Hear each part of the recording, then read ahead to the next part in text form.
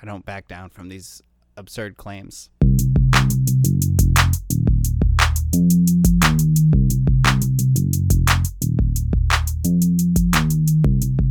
Hello out there. Hello, world. Wow. Welcome to Five Minutes. I don't know why I'm saying wow. I knew we were going to record. Whoa. What's happening? Are we doing a podcast all of a sudden? Oh, dude, have I not told you? We've been doing a podcast for a while now. This is like the Oh. 12th episode or something. Oh, I thought this was just like... I just actually like don't know. Yeah, 12th episode. You're giving this to the world? You're showing our private conversations to the world? You lied to me? I guess that wouldn't really sell, though, since I've been talking about how much I love our listeners in Finland. That's true. We have raise a glass of Jalu to those guys. It's a Finnish cognac I discovered. Ooh. Yeah, so I thought you were shout going out to say it them. was like a holiday or something. Is it a holiday? No. I think it's maybe a holiday drink though. I think it's kind of like brandy would be in England, or like Gotcha. Okay. yeah, Huh. or beer in America, or Fireball in America. Or whipped cream flavored, what's that? Oh, I'm missing the UV? Yeah. It's I'm their missing the, version of whipped cream flavored UV. I'm missing the obvious one though. It was whiskey in Ireland. There you go. Boy, which is where our other listeners are, so I apologize to those people. We have some Irish listeners for sure. Yeah, I don't know how many. Again, the statistics are a little confusing, if I'm being honest, but we can see generally that people are listening, so we have to keep talking about fish. That's what they demand. We just want to thank you. Thanks a lot for listening. So we are, of course, gathered here today once again to talk about a band that we've both heard, I think, before. This isn't Once the or first twice. time. Yeah, not the very first time, But, you know, it always feels like the first time. And we're here to talk about Fish. That's with a PH, and their performance that took place on Wednesday, June 12th of 2019 at the Chaifetz Arena in St. Louis, at St. Louis Yes. University in St. Louis, Missouri. I looked up, I think it's Chaifetz. Yeah. Usually the names of things are for people, Oh. you know, who are like old and gone. But Chaifetz, this guy is very much still alive. He's like a very rich guy who went to the University of St. Louis and is like a philanthropist. I did not So- know that. Yeah. And I it might did be a tiny bit Chaifetz. of research. It actually might be Chaifetz. Chaifetz, yeah, that Yeah. it's yeah. I'm Well, not sure. the If important you know, thing is write he's into still us alive. at Yes. fivefinsmailbag@gmail.com. Richard, if you yourself are listening, we would love to. I think that was his first name. We would love to. We would love to talk to you. He's like a neurosurgeon or Oh, something snap. / philanthropist. Yeah, he's it's a big deal and a St. Louis University alumnus. Hence the patronage of the arena. Nice. And if he's into philanthropy, you know, I could use some help. We can plug your company and all that stuff once we figure out exactly what it is. We'll write a after, jingle. my half-assed internet research of you. I even watched a YouTube video just to see if somebody pronounced his name, and then I think you got it. I think I still got it wrong. My friend Amy is from St. Louis, so she's mentioned the name before, and if I recall correctly, it was Chaifetz, just because she's a Chaifetz, huge blues fan. Yeah, and that's an excellent podcast-worthy transition into what is going to be a topic of conversation on this podcast, which is the St. Louis Blues hockey team, who, while Fish was performing this particular show, happened to be in Boston winning the Stanley Cup in Game 7 against the Boston Bruins. You and I were talking about this, so I'm imagining this is you're now behind the wheel of this crazy 3.0 machine. You're the one picking the newer quote unquote newer shows. We're not doing the 4.0. We're doing post breakup. That's what we're saying. We're getting rid of the 0.0 system here on Five Fins. But you're the one picking the post 2009 shows, and I'm imagining this was like a large part of the reason that you picked this show, right? Sort of. So it was like the main reason was because of one of the specific songs that I knew they would play a version of, just having listened to the show before. Yeah. But I didn't, Yeah, and it's funny because that actually didn't even end up being like the most important thing to me. But I know.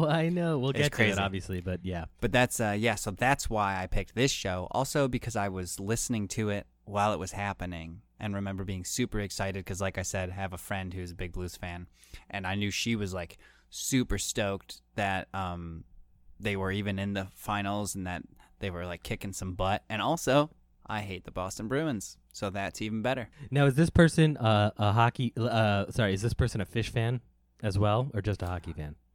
I think she's cool with Fish. She's not like a head or anything. She's Gotcha. more of a punk girl. Gotcha. Okay. Yeah.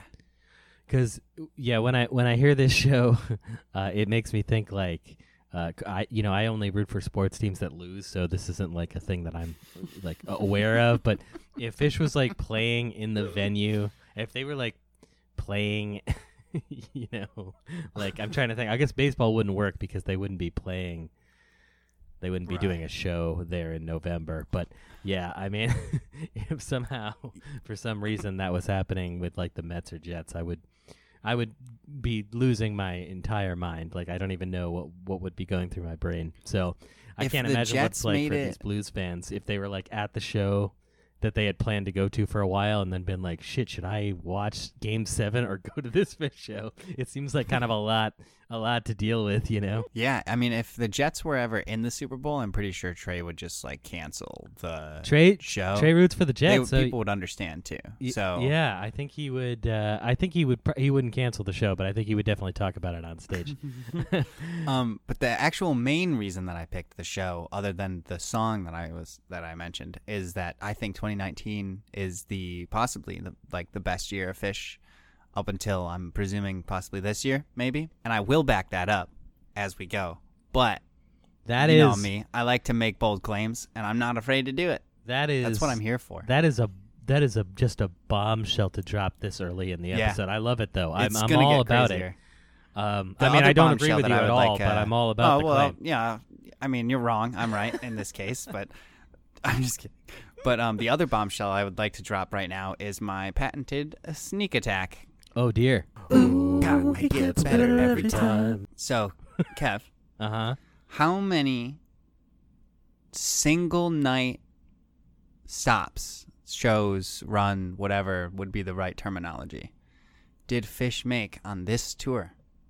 I could give you one as an example so you know what I'm talking about if you're not sure. You just mean like they played one show and didn't do another, basically? Right, so like not like a Dick's where you get 3 nights. Literally just like a single show at a city or venue. Okay. Oh, man. Wow. That is a... And I counted the whole year, I should say, which is a little unfair, I know, but... Yeah, you didn't just count the summer or the kind right. of the spring but tour, if it helps, that was the winter tour year. Right. Okay.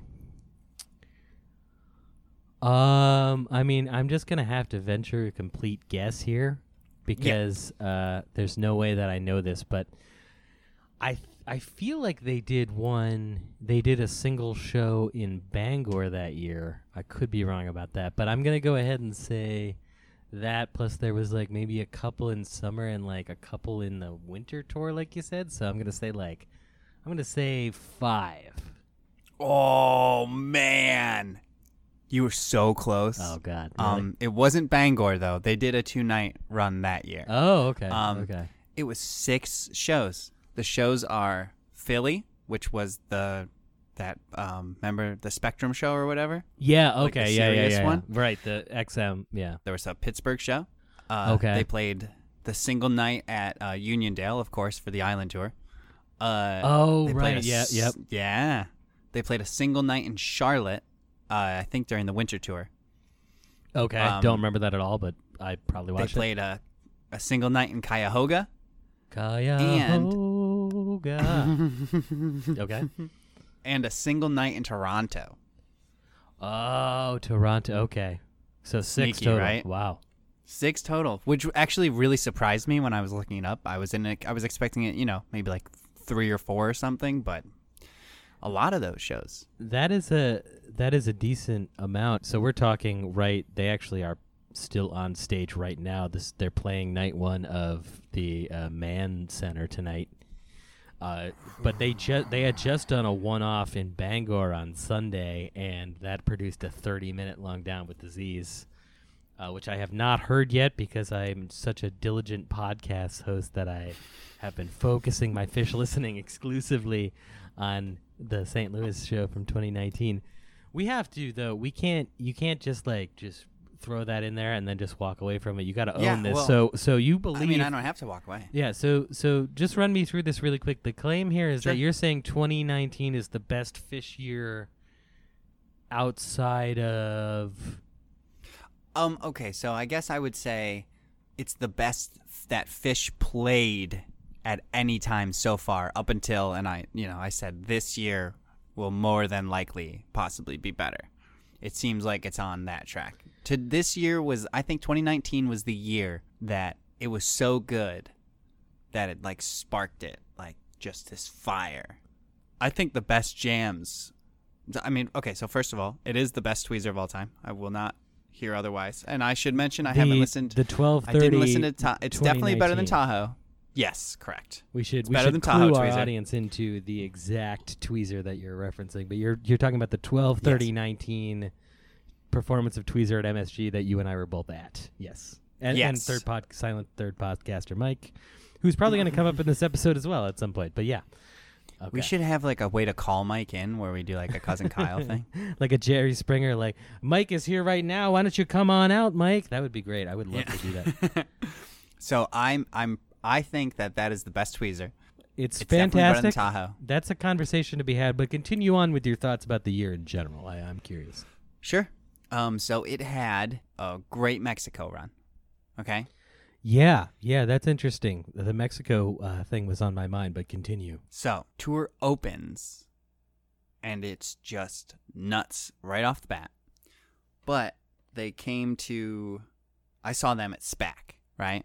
You sure did. I remember saying to you, stayed at your house without you there, which was interesting. This is true. I remember. You sent me a picture of my cat. I remember that. That's a really exciting moment for me. I remember thinking after they played that Down with Disease that was possibly the best. And I remember saying to you, I was like, that was the best jam so far. Just everything about that tour had a special quality to it. It has the famous Underneath a Sea of Stars, or Beneath a Sea of Stars. Yep, from the Mohegan Sun. From Arena. Mohegan Sun. Yep, okay. It has the famous Ruby Waves. Absolutely. Great, fantastic show all the way around, but the very iconic Ruby Waves from Alpine Valley. Famous tweezer. Famous, the Down with Disease that I saw should be famous, even though it's not. It has the famous 20 years later, 22 minutes, 20 years later. That's from the winter tour? Yes. Okay, yeah, I remember that one. Okay. So all of these things are happening. And then if you go and look at the rest of the sets, like there was no slowing down for them. They just kept plowing through stuff. And I think that the jamming itself was tighter and more. So the analogy that I would like to make is, as we know, in the early years of Fish, Trey is more the band leader than you know what I mean? There's not like even when they're jamming, like it's Trey up front. Everyone else kind of is doing their thing in the background a little bit. Yeah, that's an undeniable. I mean, it's somewhat deniable. So that's like their depending on what years you're talking about. I mean, yeah, he becomes more egalitarian towards the end of the 90s, but I understand what you say. Okay, yes. Yeah, so the first part there, that's Trey's in the driver's seat. He's driving along, and then they take a little break. They come back from that break, okay? And now they have a minivan. And, Trey's been driving for a while, so he thinks to himself, I hate giving up the steering wheel, but I do trust these guys. I'm going to take a nap. So he takes a little nap while the other guys start to take turns driving. Then they start to realize, well, we might be stepping on each other's toes a little bit, so what we should do is we should buy an SUV, but not just any SUV, an electric SUV, because that's better for the environment. And that's when they really start to go. Yeah. And they're all switching. They're doing Chinese fire drills. So I don't know if there's a racist. Yeah, we word need for to come that up one, with but a new thing, but I understand what you're talking about. Yikes, I didn't even think about it until I started to say it. No, I don't even know what it means. I know, and So- what does it That's even why mean? racism is so stupid. It doesn't even make sense. These expressions don't even make God. sense. What is Get this? more creative, you racists. Anyway, they do this every time they get at a stoplight. They all get out and switch seats and everything, and it's just all over the place. And I really think that's on full display. Now, granted, could it be that I've just been listening to 2019 a whole bunch? Yes, of course. But I don't back down from these absurd claims. You know what 2019 reminds me of? The way that it flows the whole year. Ups and downs and valleys and peaks and crazy things. It's like Dark Star. So anyway, so so the claim here is interesting. That's called anticipation. So this is an interesting claim. So for 2019 as a preparatory thing, the entire year in terms of following it on kind of, Fish Internet, but specifically Fish.net forums, basically, was the prognosis on this year was that while it was good, there was generally a sort of malaise about the overwhelming amount of new material that was flowing into the band at this time. So right before this tour happened, we got the Ghost of the Forest tour. We're going to talk about that a little bit later. Which is everything good that was new coming in, so I don't understand what these people are complaining about.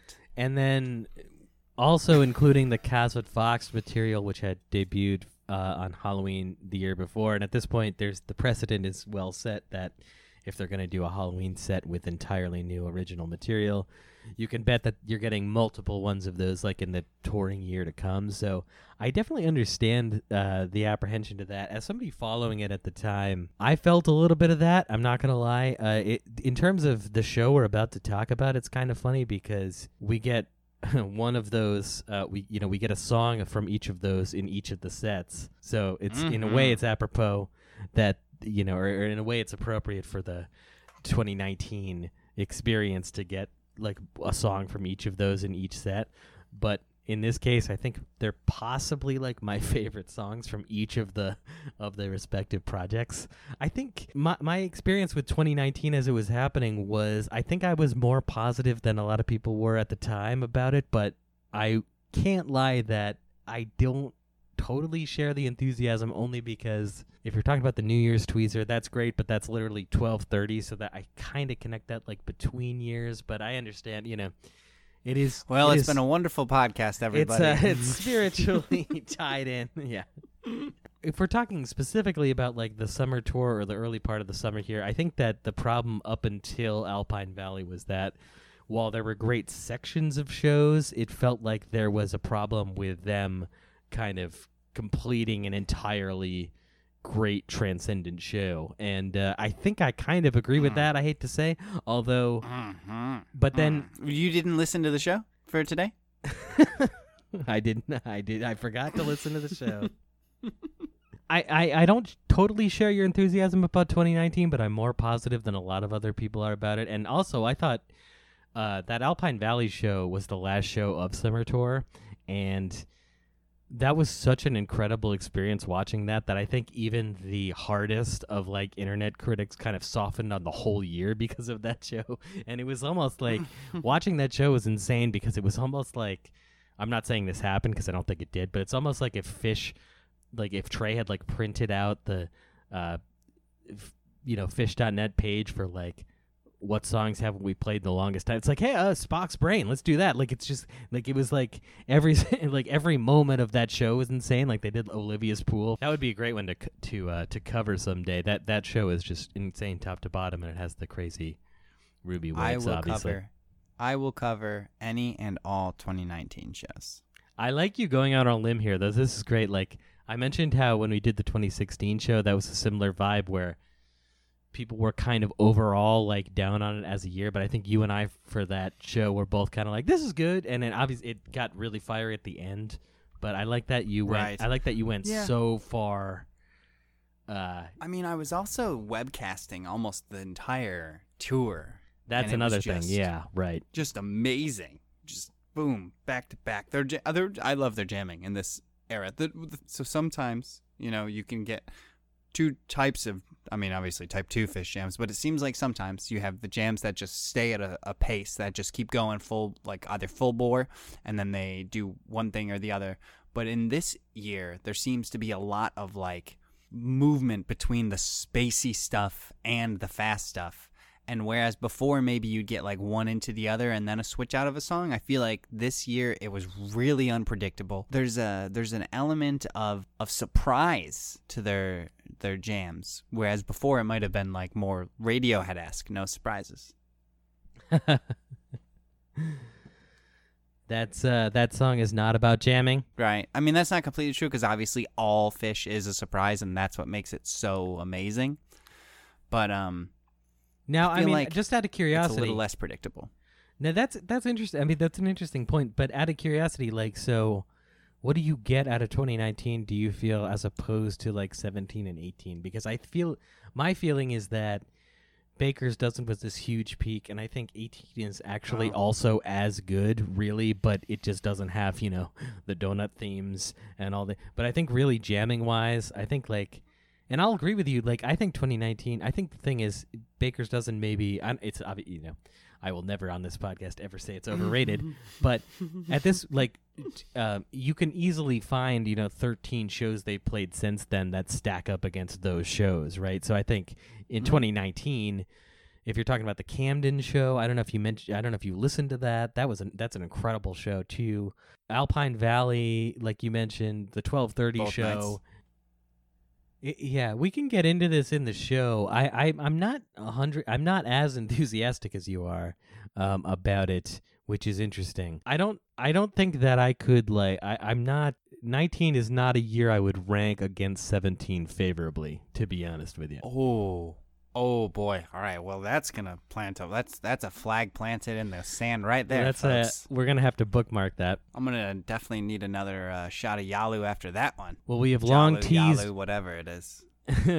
we have long teased the Baker's Dozen 5-fin series, and it might just have to happen in order to validate these claims that I'm making. Yes, sure. Let's go with that. But we can get more into this stuff with the show. I did want to sort of bring up the hockey game angle. So I don't really exactly remember. I was living in Los Angeles at the time, and but you and I were in, safe to say, regular contact throughout this event, and both watching the webcast. And do you remember? Were you watching the game prior to the show? Yes.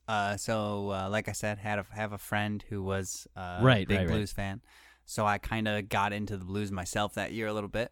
I was like, I'll cheer for a team from the West to make it. I'm cheering for a team from the East, go Rangers. And I'll throw in a team from the West. Why not? As long as they don't play in the finals. And then obviously Boston makes it to the finals, and I'm cheering against them no matter what. Okay. So I remember, but because part of it was that I was working a lot then at night, so I had to listen. I would buy the webcast and then just like watch when I could, but mostly just listen to the show. Yeah. So I was used to doing that. And I remember I stepped outside of my house, probably for a cigarette. In the way that my house is, you can see the TV if you stand at just such an angle from outside. So I was watching through a window as Fish was playing, and the Blues were kicking butt. Gotcha. Yeah, because I looked up the highlights of the game too, and I gotta say, It's a good game. Yeah, good game. I gotta say that goalie really won it for the Blues. It seemed like there was a lot of times where the Bruins could have scored, and he made like an incredible save. Oh yeah, but it's oh man, why can't I'm blanking on his name? It's like Burlington or something, isn't it? It's like Bennington. Bennington. See, another Vermont city. See, Fish connection. I think by the time the show began, I could be wrong about this, but the game had already started, so I want to say the Blues were already off to a lead when the yes. I think they took the lead early and never looked back. And that does, in some ways, I think, color a lot of the experience of what happens in the show, knowing where the crowd is kind of mentally, And when we come back, we will talk about the June 12th, 2019 Fish show from the from St. Louis. Let's just say it, from the St. Louis University Arena, sponsored by this philanthropist whose name I can never pronounce correctly.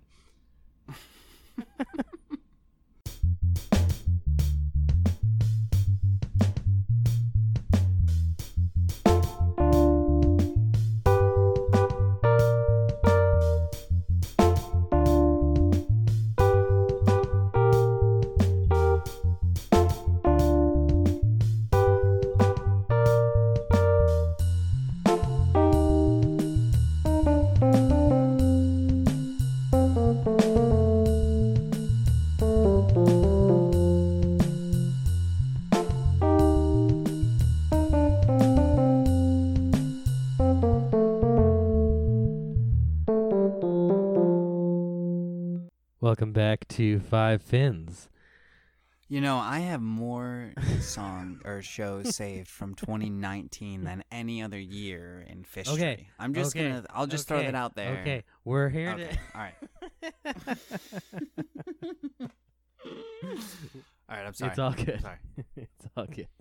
I would like to make a toast before we start, though. Okay. A toast to me for picking the greatest set list that we have done thus far on this Wow. show. That was, does that even qualify It's gonna only get as a humble brag? That was just a regular brag. From here. Yeah. No, nothing humble from here on out. Well, this is going to be very interesting.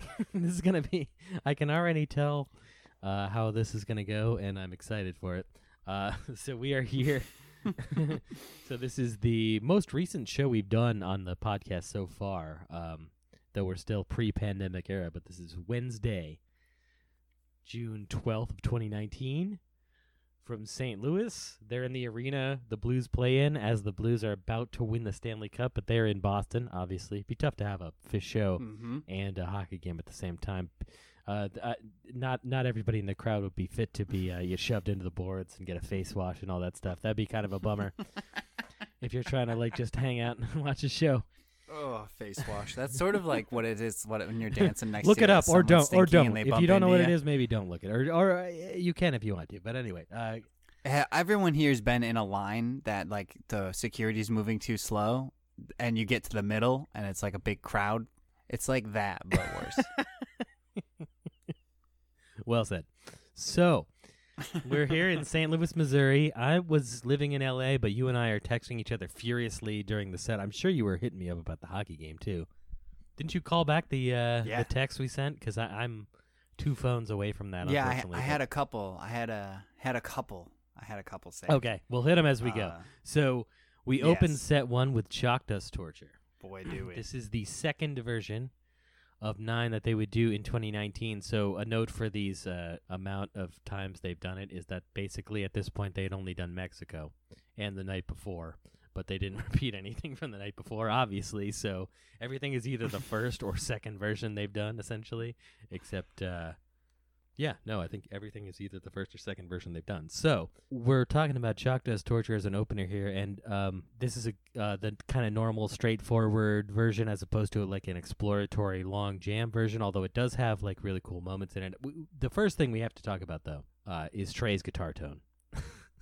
Yes. It is filthy, and I mean that in the best way possible. Yep. It's like Fish does not play heavy metal music, but if they decided to do a Slayer cover, he would not have had to change his guitar tone. And it's kind of insane when you first start hearing Chalk Dust, I have to admit. I even listened to some of the newer versions that they've done, and he's obviously made changes to his rig that I think probably you would know better than I would about the changes he's made. Right. I think it's just a compressor, really. Oh, there's other stuff. Yeah, there's tons whatever of stuff. it is, he is... I'd have to watch the video. Yeah, he is... aggressive. This is a very aggressive guitar tone.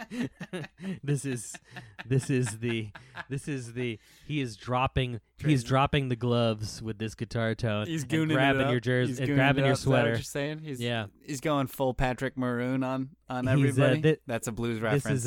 Nice. His guitar tone is the goon of this entire show. It's just out there just being aggressive.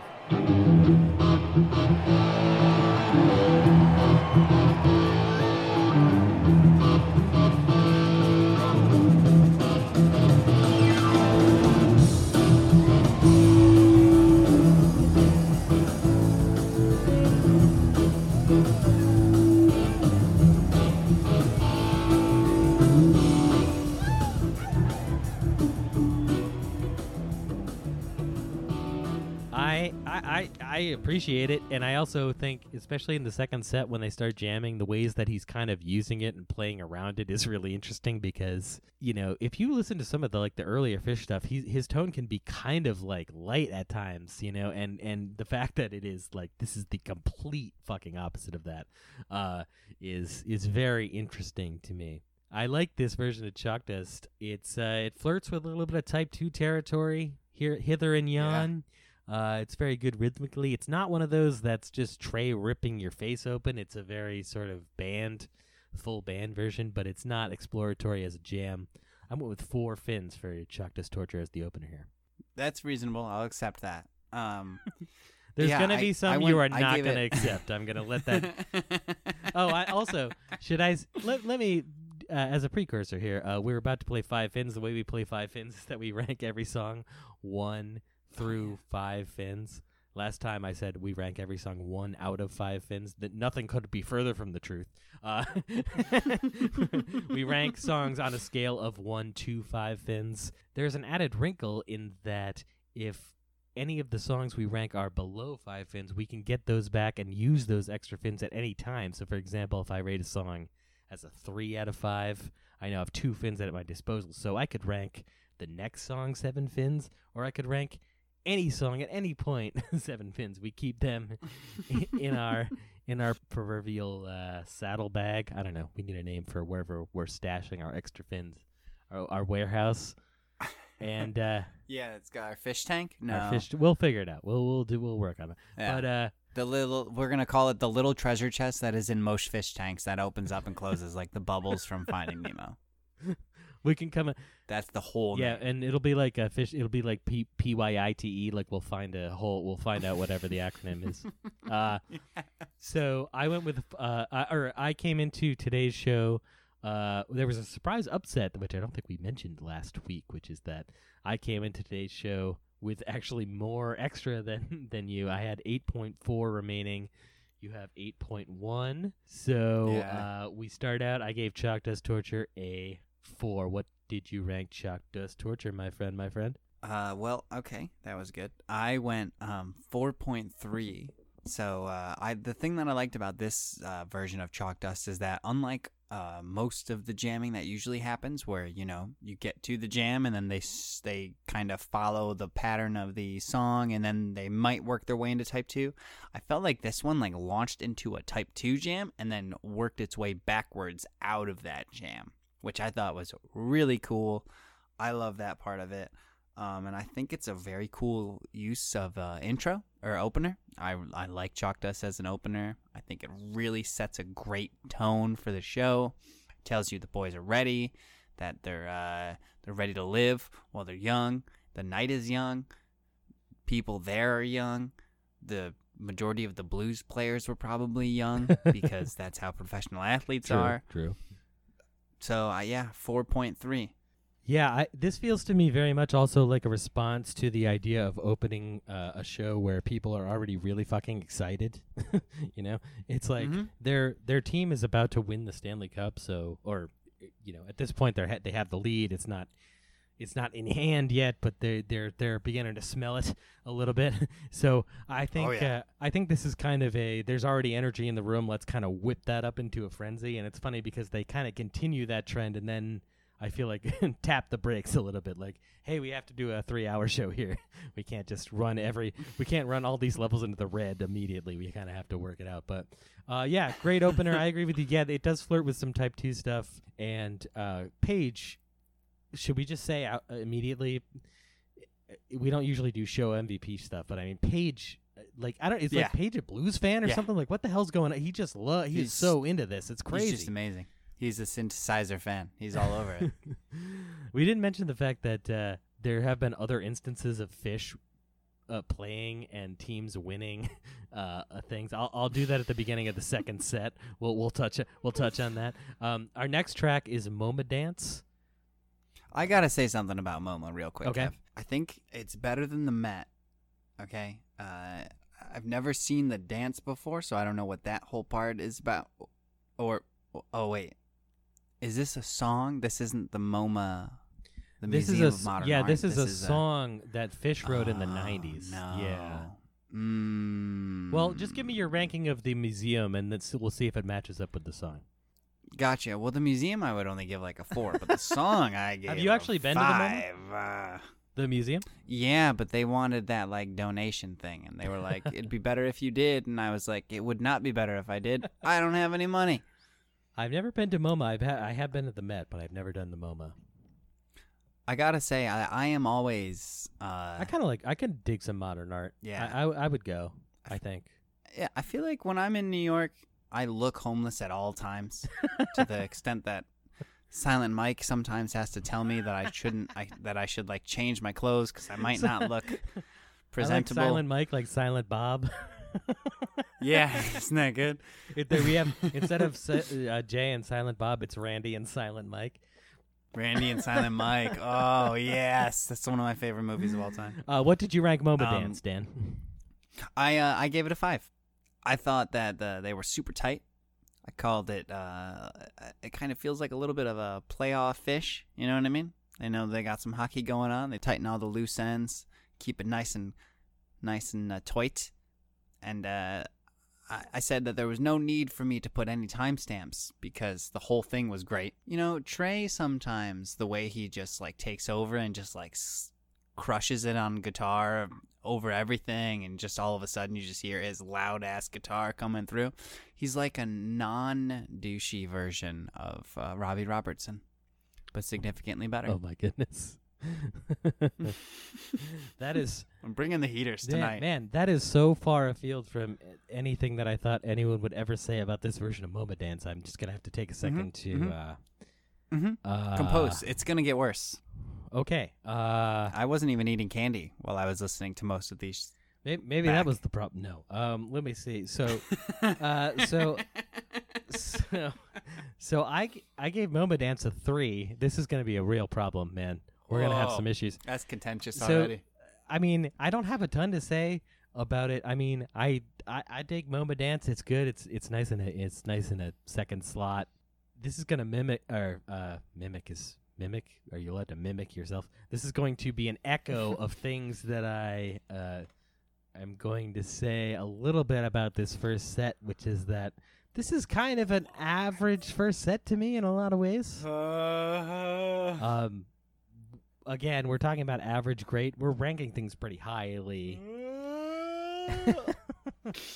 But I don't see anything that kind of pops out to me too much about this MoMA Dance. But other than, it's fine, but it just doesn't, there's nothing about it to me that sort of stands out. And MoMA is probably an automatic 4 candidate as well, I think, in terms of that it... So you think it was less good than the average MoMA? Well, 3 is average, is an average score out of 5. Not for MoMA. Well, we're ranking things 1 through 5, so there's no 0 on the scale, so mathematically 3 is average. I think I brought the... Don't you talk to me about math! I think I brought this up on the show. She thinks she's a smart lady. No, I mean, yeah, this is... maybe we disagree on this, but... I'm willing to hear you out with your 2019 opinions as we go to our next track, which is the song "Waves." All right, break my heart, and then I'll tell you why I disagree. I gave "Waves" 4 fins. I thought this was a good version of it. It's an interesting. This is the first version they would play out of 3 in the year. It's a interesting placement for it, but I actually really like it. I like it coming earlier. "Waves" is a song that. It usually shows up in second sets, but this is already pretty much kind of similar to a second set version. It doesn't really, generally speaking, outside of a few performances in the earlier era, like there's the IT Festival version that's incredible. But this is usually a song that's just very nice and flows really well to me.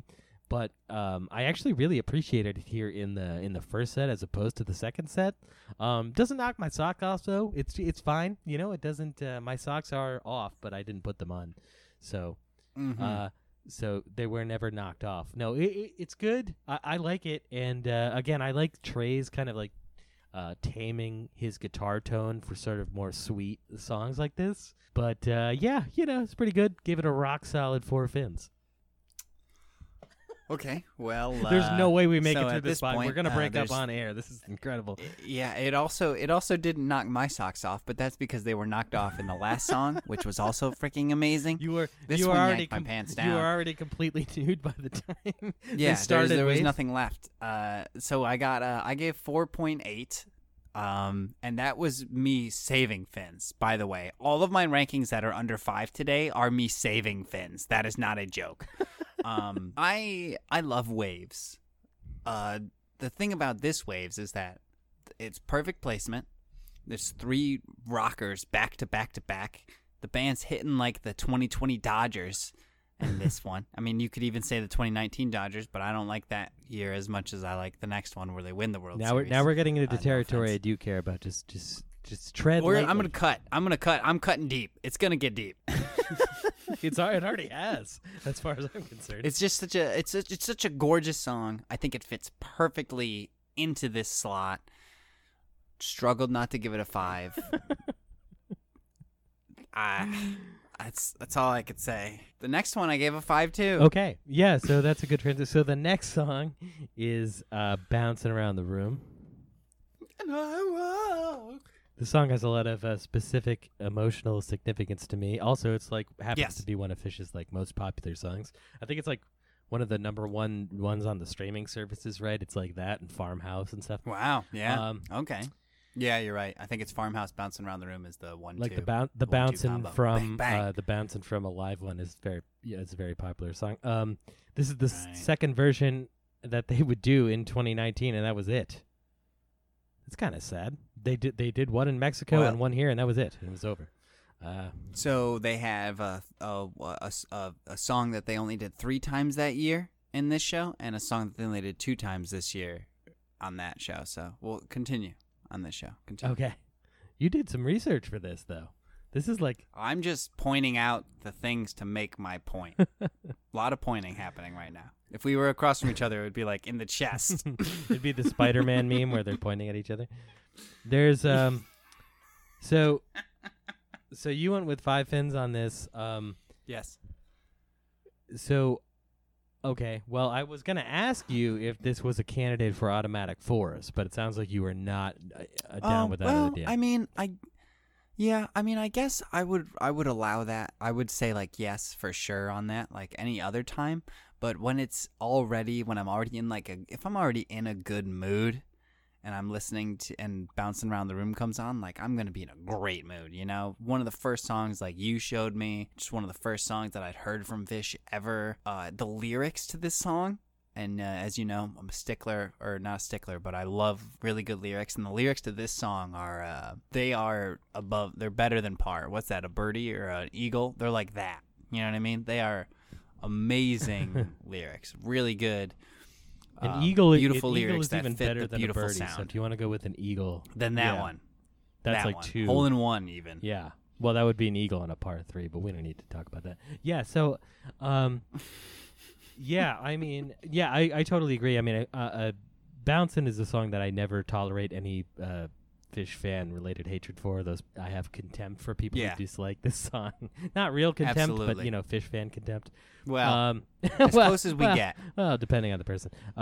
Yeah, no. So I'm a huge fan of it, but I do feel the Automatic 4 vibe only because it literally is the exact same at all times.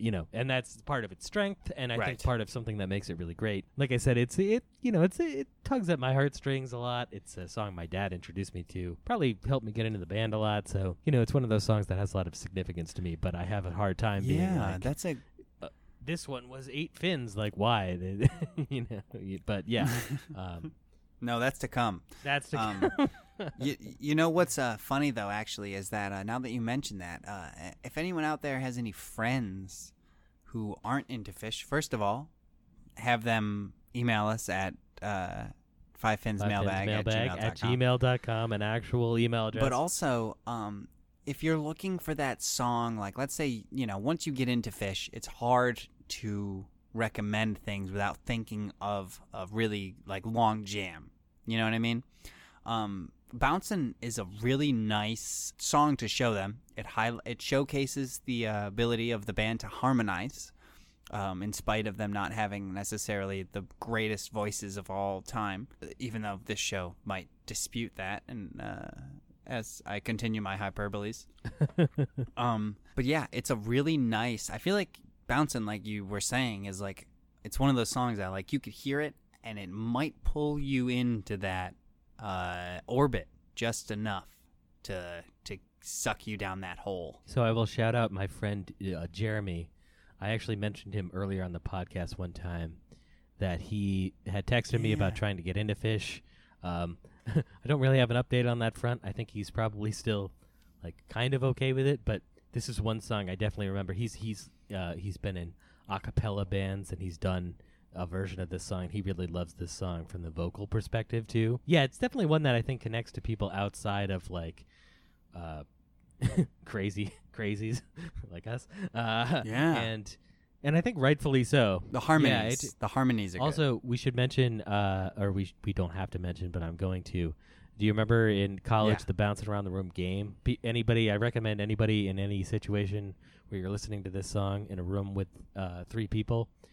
The bounce around the room game is that one of you picks one of the harmonies, and then you try to keep doing it the whole time and see who screws up first. So I would always take the tray. You remember doing this with Eric, right? Shout out to Eric, a buddy. Yes. We would do this also bouncing. Good buddy, friend of the pod. Friend of the pod, big bouncing fan, and we would do I would always do the tray part because I feel like that's the one that you could pull off easiest.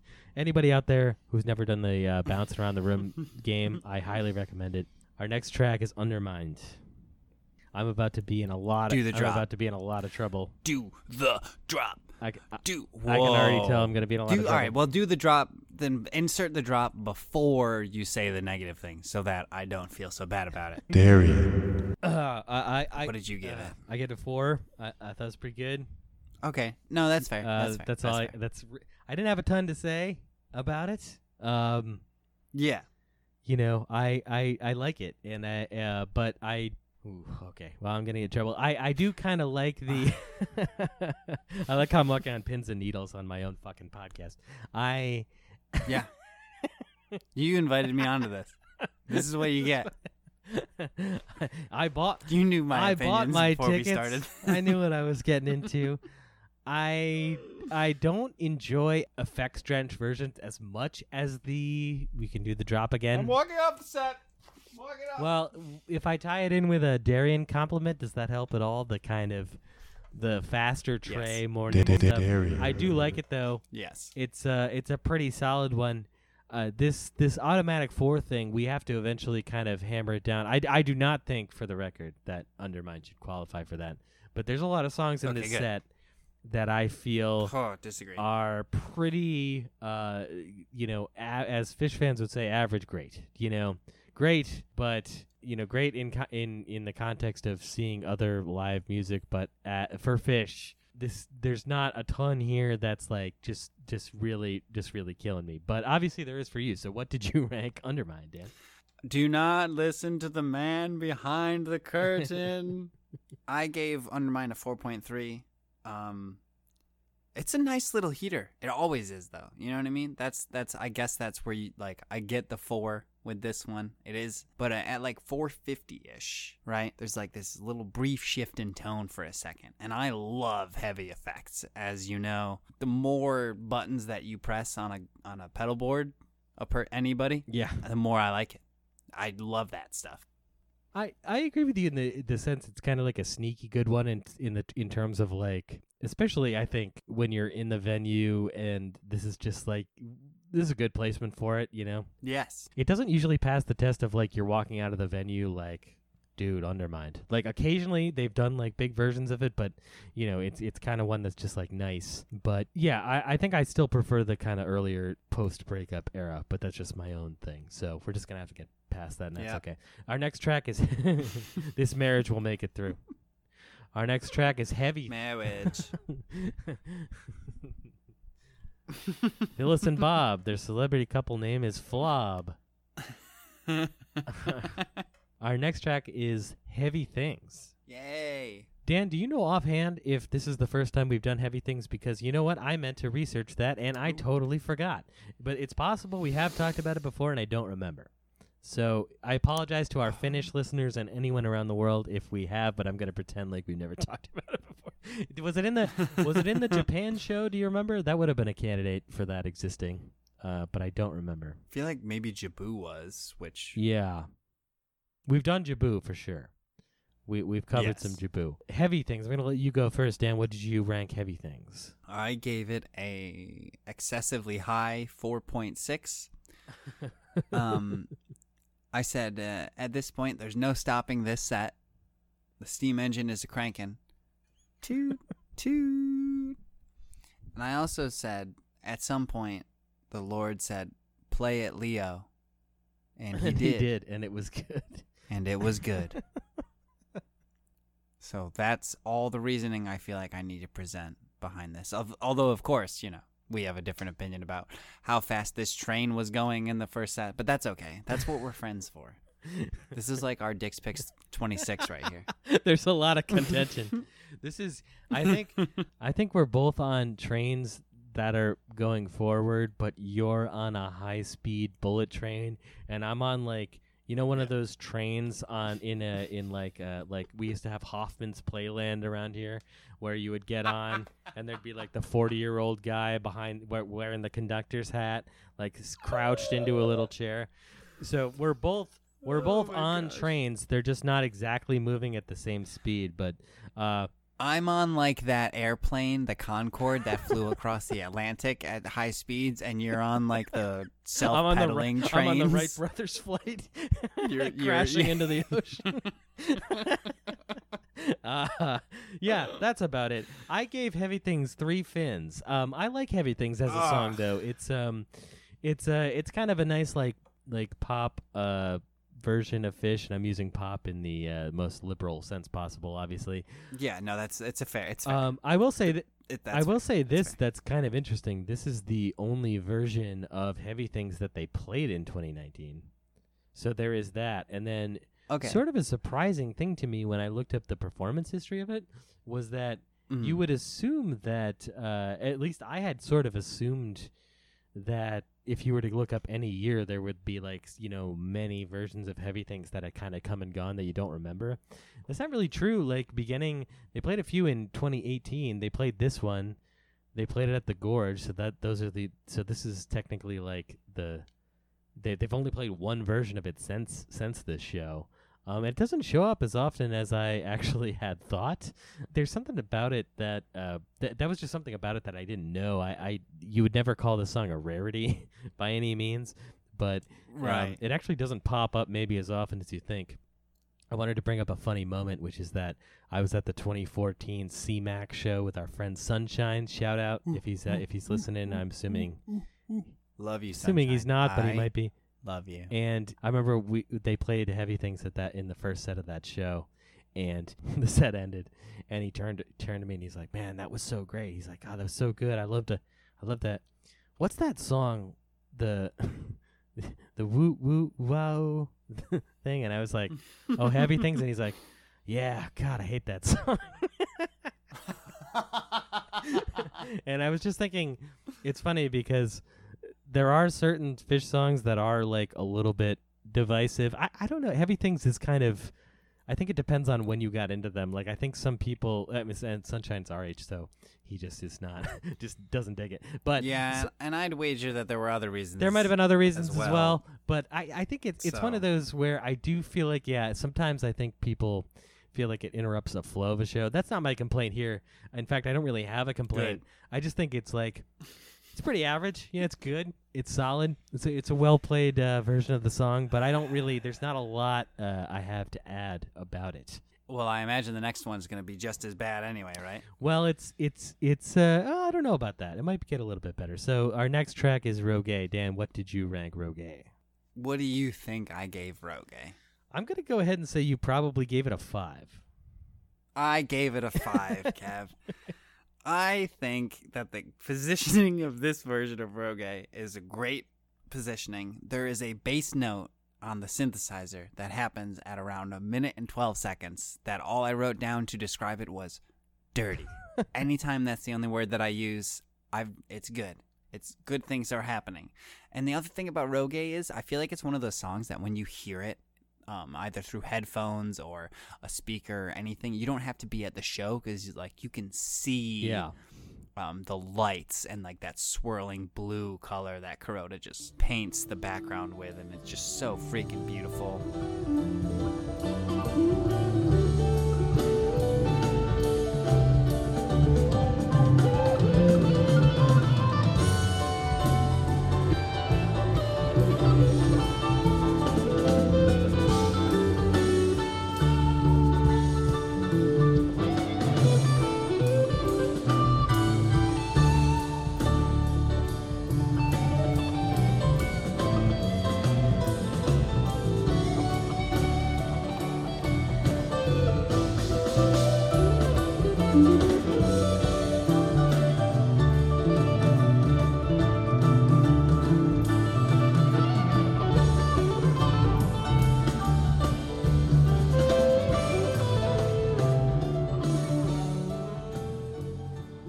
Hard to say who is the MVP of this song because both Trey and Paige are just all over it. They're making some beautiful sandwiches, handing them out to the crowd with how amazing they are, and people are getting full, but they're making room for more because obviously there's more coming.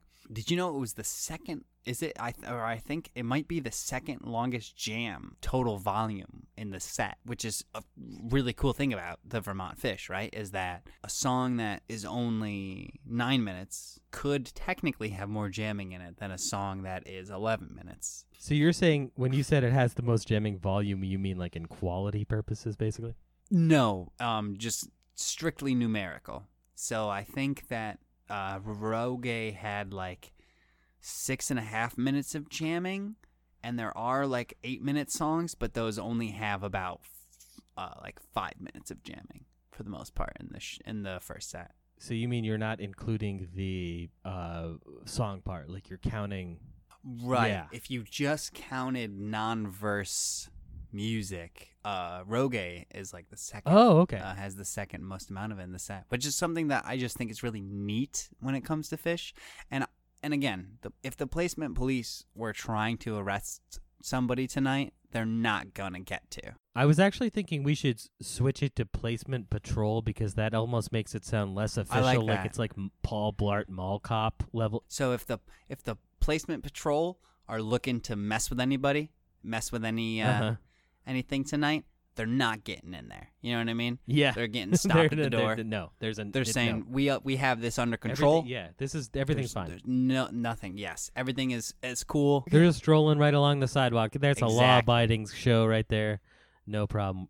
Yes. Yeah, I feel you. They're going to be saying "move it along" out of grumpiness at some point here. Well, speaking of grumpiness, there is going to be some of that coming forward because you and I there are going better not. You and I are going to disagree with stuff. But in terms of Rogue, oh boy, I went with an automatic 4 for Rogue. Now, I could be willing to be talked out of that. I like Rogue a lot as a first set song, and you mentioned the idea of it being like a more of a jam than you think. I think that's true because if you listen to those late 90s versions of it, it's often as good as it is, it's Trey literally playing that riff over and over again over the jam part, and I think that was consciously, at the time, kind of the story of the Ghost egalitarian, like, I'm not going to take a long solo kind of vibe, He was really trying to sort of pare that back, and when you get to the versions at this point, it kind of just becomes more like a normal Type 1 Fish jam, and I mean that in a good way, and I really enjoy it for that reason. I like it in set 1 here. I gave it an automatic 4. I just have to say, I'm up on the set at this point. It's fine. Everything's going well, but it does feel to me a little like we're heading towards this area where there's just been a lot. Not for the next track, but after that, I feel like we're hitting sort of a lot of kind of normal set 1 territory. But our next track is not that. Which is great. As long as it's not the next track. It's not the next track. Everything after that I'll agree with, but the next track. Right. Okay, good. So our next track, yeah, that's right. I kind of jumped the gun on that because our next track is the great We Are Come to Outlive Our Brains Oh, from Kosvat Voxt. I'm the shoe in your basket. I'm the wook in your fishnet. I'm the clue in your dragnet. Okay, I'm done. This is going to be the first one we hit, obviously, on the fact that we haven't done any post 27. We did a 2017 show for the second episode. That was, I think, the most recent show we've done. So we have not hit any of the Kosvat Voxt tunes, which is We Are Come to Outlive Which Our makes Brains. this the best moment in fishery, in Five Fins fishery thus far, because Kosvat Voxt is the best thing. It's ever. pretty amazing. I really adore this song.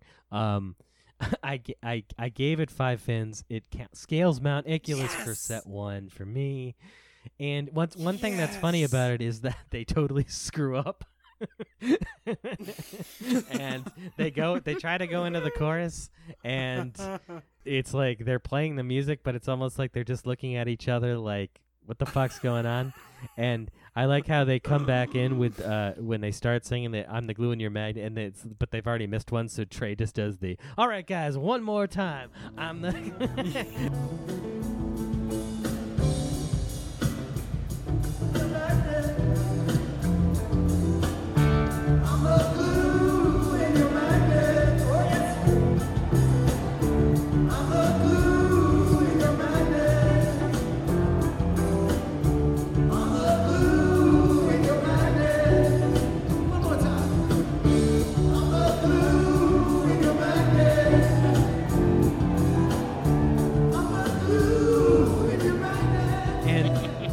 funny because there's going to be certain moments coming up in the show that where some of a little bit of the flubbiness bothers me, but for some reason this is it makes it so much more endearing because it's just a song that works so well for that.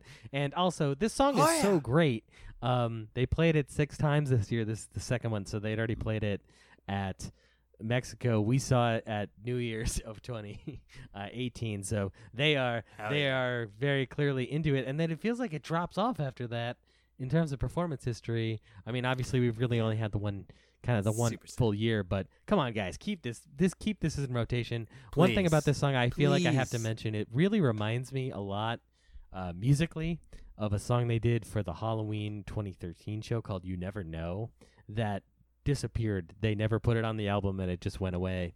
And that's definitely a really good song to check out. I feel like it's kind of the spiritual musical precursor to We Are Come to Outlive Our Brains, but with that said, We Are Come to Outlive Our Brains is a better song, and I like it more, and I just I've never ordered the shirt that has the Elmer's logo. Yes. But I should, because this is such a great song. Yeah, this is so good. Yeah. I love this song a lot. I gave it 5 fans, and it scales Mount Finculus for set 1 for me. Dan, what did you rank We Are Come to Outlive Our Brains?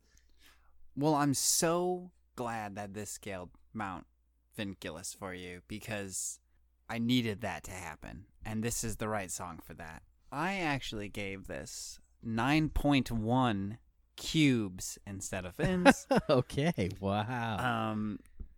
I think this might be, again, tons of hyperbole coming today, but I think that this might be my favorite Fish song, and I think you can actually back that up for me, because like you've heard the first time we heard it, as soon as we heard it, I was immediately like, oh my God, that was amazing. Yeah. I love this song. Even before I'd seen it live, like I was all about it. It's just such an interesting song. It's so bubbly. It feels so great every time I listen to it. Also, that note that Trey hits around like the 520 mark that just goes on for a year and a half. Oh, boy. If there were still clothes left on me, they were gone at that point, especially because I was on, been at home couch touring, so there's nothing left at that point. I'm naked, completely naked. So yeah, 9.1 cubes. I can't even describe how much I like this song. It's hard for me to describe how much I like this song. So I'll just say 9.1 cubes. 9 cubes. 9.1 9.1 cubes. 9.1. I'll add my other things. I think. Also, I think it is the best song from Kosvat Voxt. I think it is the best song from all of the new albums. Okay, You like it more than Turtle in the Clouds. I don't know if I can say that with confidence. Okay. Do you like it more than Santos? Yes. Okay. I agree with you. Turtle in the Clouds, though, I knew you would do that to me. I knew it. God damn it. Because I agree with you. I mean, it's definitely my favorite from Cosmo Fox. If you're talking about newer albums, I wouldn't say I would not take it over.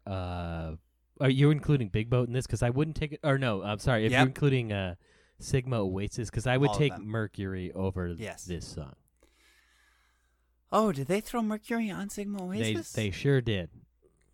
Boy, I'm eating my words tonight. Well, the studio version. Nope, is, I stand by it. yeah. I stand by it. Stand by it. I mean, we're gonna hit it. I mean, the version of Kozlovox, or the thing, right, is that the Kozlovox show isn't as good as any of the future versions of those songs. All of the future versions of those songs are better than that show, but they're all fun. Man. And they fooled the crap out of me for that dude. thing. Like, I was so convinced that it was real. You and I are texting each other that night because I was on this kick where I was like insistent on I'm not gonna look it up online. And then I'm texting you halfway through the set, and literally being like, I'm hoping you knew. Because I was just like, I was like, whatever they're doing, it sounds like 80s. It sounds like something Dan would know about and is afraid to. So at a certain point, I texted you and I was like, okay, you could, whatever it is, you can tell me like 5 songs in, and you're like, I have no idea what it is, dude. And I have no, and I remember texting you, I was like, if I can venture a guess, I'd say like Brian Eno. And you're like, yeah, maybe. Yeah. And That's, so we were completely bamboozled. And then do you remember the 5 minutes where they did pretend that it was like an actual thing? There was like a Discogs page about Coslet Fox that was like, yeah. they put up which, by the way, whoever wrote that, whoever in the they slipped in like 2 or 3 really, really subtle Fish references, and I'm like, oh, I don't know. There's something, There's no way I'm not buying it, guys. Well, the best part was that I went online looking to see what this was afterwards and saw the words Iceland and 80s, or like late 70s, 80s, and my immediate thought was, well, of course, this is like Depeche Mode on an island. Like, this is what would have happened to those synth bands if they were like in Iceland. Yeah. But dedication it's not to what happened. It was made up completely. That's unbelievable. It's crazy, like all around. The fact that like Santos actually stands for something. It's like sub Arctic. I don't know what it is. It says in our description we do not have expert or inside analysis. I refuse to apologize when we don't. We know we have neither of those. We Are Come to Outlive Our Brains is great though. I agree with you. It's a top tier late period Fish song, glad. and I love it. So glad. A song I don't love too much in this set, I have to admit, is Funky Bitch, which comes next. This is the second version out of 6 that they would do in 2019. You're going to be mad about the ranking, but I don't care. I am. My thing is that we've had Undermine, Heavy Things, Rogue, and Bouncing Around the Room, and I do not like either play We Are Come to Outlive Our Brains or the next track, Set Your Soul Free Longer. This just feels like, well, we have to do something, so they do something. And it feels kind of below average to me. Trey hits the note a little bit early. Obviously, Page has good stuff on the keys, but he always fucking has good stuff on the keys, so not really that interesting. I rank this as a below average version because I don't like the placement at all, and it feels kind of uninspired to me, and I went with 2.7 fins on Funky Bitch. Whoa. I know. I'm sorry, but I sorry, not sorry, kind of. Dude, oh my gosh. Thank God we don't talk about this beforehand. If we did, there would have been a real problem. And you and I were just hanging out. I would be like, absolutely not. You and I just hung out for a couple days, and I was going to say, like... I'm glad you hid the notes when I came in, and you were like, oh, nope, can't see these notes. If I'd seen the notes and I'd seen the number 2, I would have been like, you change this right now. This is funny. First like, off... do people... I don't know if we've ever mentioned this before. We never even made a rule about that, or we never had a discussion or anything. No. But it was just once we started doing this, like... We'll talk on the phone, like you and I. You were over here for a couple days, and like we'll talk on the phone for hours. But like, there's just an unspoken rule we will never talk about. We'll talk We about avoid it. anything. We'll even talk about Fish, but just not the show Yeah. that we're doing. And it's Yeah. hilarious. We never made a rule. It was just we'll even whatever. talk about the show, but at any time that it even like starts to move, the most that we'll talk about the show is for me to be like, boy, that show. Yeah. Or just like, That's or it. I'll text you and be like, you have 8.4 fins, and you're like, oh, thanks, good. That'll that's Right. That's as far Yeah. as it goes. Like, it's not like That's as far as it yeah. goes. Anyway, what did you rank Funky So- Bitch, Dan? First off, I gave it a 4.5. I was incapable of going below a 4. I think for the entire show, it's kind of like vintage Dan, Yeah. vintage early Fins On the Dan, where I comeback just trail. was like throwing numbers out there. I was like, I'll give this one 5 because I can't give it a 4.8. That would be insulting. This is Jesse Pinkman's favorite song. I'm pretty sure, friend of the pod, Jesse Pinkman. Friend of the pie. Um, Aaron Paul, if you're a Fish there's fan, a come woo- on down, bud. We'll do a Zoom for you. There's a fantastic on the tape. There is a fantastic someone just like woos, and it is absolutely hilarious. Yeah. Gordon's voice is really good. Oddly enough, the Fish, once again, the opposite of most bands, Fish has only gotten better at singing over time, and other bands, obviously, like they don't get better. They like. You don't see modern band, or you don't see like classic rock bands or whatever. Like I did see Meatloaf, but I'm just saying I wouldn't have seen Meatloaf if it was up to me, because he wasn't that good at singing. Man, we're as throwing his career strays went on by. Meatloaf Beyond the Grave. Yeah, I know. That's It's the the only best- one I that's could the think of. best I one you could think of. What apologize. about, like, you wouldn't see you wouldn't see the Eagles. I wouldn't see the Rolling You like Stones. some Eagles songs. You never see the Eagles now, right? Or something. Man, like that. I hate the Eagles. No, yeah, I wouldn't see the Eagles even though I like them a lot. I just because like same thing. Like there's something about it seems that a lot of times as bands age, they lose their ability to sing. Fish, not the case. Somehow they keep getting better. I don't understand it. If someone could explain it to us, please let us know at 5finsmailbag@gmail.com. Mailbag at gmail.com. That's PHIVEPHINS mailbag@gmail.com. Real email address. Please go ahead and Thank you. justify Please. that I actually Yes. created this as a gag. And the most Kind the most ironic thing about my rating for this one is that I wrote down at some point Trey not missing anything. So I must have not been listening as closely as you were, because you said that he like misses the note there, but I don't remember that. Oh yeah. Well, he comes in with the note, Um, and Mike's like, "I still have to sing part of this next verse, buddy." But then we can. I Right, appreciate your okay, enthusiasm. gotcha. It happens a I lot was in so sucked 3.0, in. honestly, with Funky Bitch. He's like, And then "Bow." I'll just play around, around it. yeah. Yeah. The thing that I love the most too is at like 5.5 minutes, the crowd just loses its whole collective diaper. Just boom, gone. So the next track we hit is "Set Your Soul Free."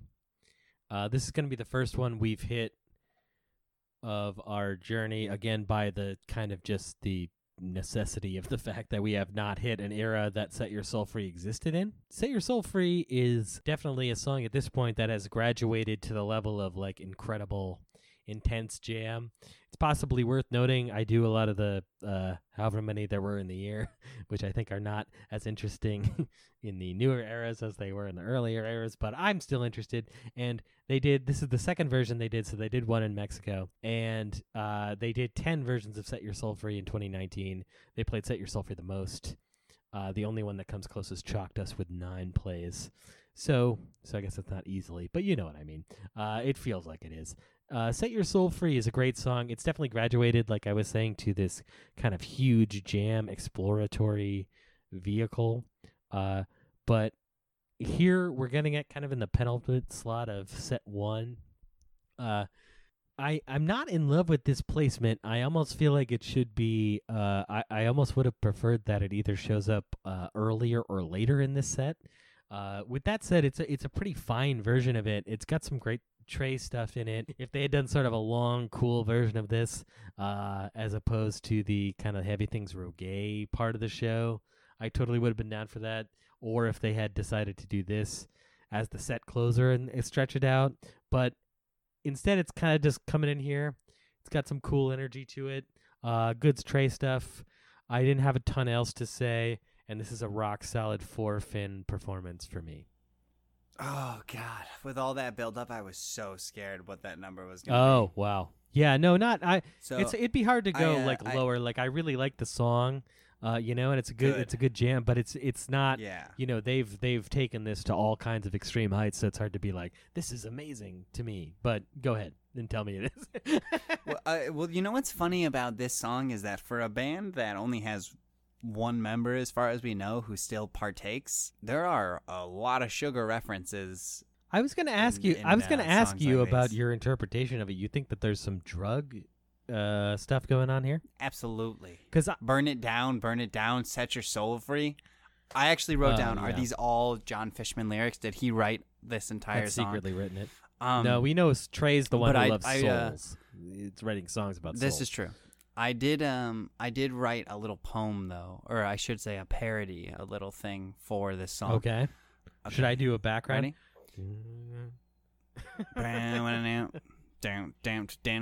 Go ahead. You can hit me with that. I wrote, burn it down, Sunset Lake CBD, a nice alternate if you don't like smoking weed. Not paid, by the way, people. There's no free ads, but if you would like to advertise, hit us up at 5finsmailbag@gmail.com, PHIVEPHINS mailbag @gmail.com, an actual email address we created for the gag. Yeah, I like your parody, and we're friendly folks to work with, and we love Ben and Jerry's ice cream. That's just a sidebar, but is it really? Look, this is like I said, second time out of 10 that they did it this year. They're obviously in love with this song. They play it all the time, and I love it too. It's really, it always reminds me a little bit. It has like a J.J. Cale After Midnight kind of vibe. You know how like Fish does Eric Clapton's cover. They do a cover of Eric Clapton's cover of After Midnight by J.J. Cale. That kind of like that. That kind of rollicking bluesy is not the exact term, but that original riff, that da da da da da thing, that also kind of shows up a little bit in "I Never Needed You Like This Before." This kind of feels like a spiritual cousin to that song as well. I'm a big fan of this. I was going to ask you about the meaning because when I was listening to this song over and over, like that line, "They're digging my grave and it won't be long," kind of stuck out to me. And then I was thinking about like he actually does have like. What's the next verse?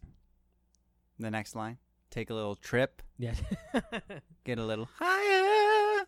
Try to ignore the pain. Yeah, there's probably some of the you're picking up on the Blaze On energy, and I think I'm going for the energy from what's the one? I'm picking up on the energy from Breath and Burning. That's kind of like the we're made of sand and we're all washing away. That's sort of like I like the song, but yeah, this version didn't like I gave it a 4 because I like it, but it didn't. That's right. I should mention I gave it a 4. I gave it 4.5. I could see that. I mean, it's somewhere in there. That's pretty fine. We end the set with Run Like an Antelope. Yeah. We've hit several antelopes in our time. Do you think they did that because of the cup run? Like a run at the cup? Oh, I didn't think about that. I think it's worth noting. I know. One of the main things that's worth noting about this version, I think, is that the crowd begins to cheer kind of a little bit around the time the jam begins, and I'm assuming that's because St. Louis had just scored that fourth goal. So they were up 4-0.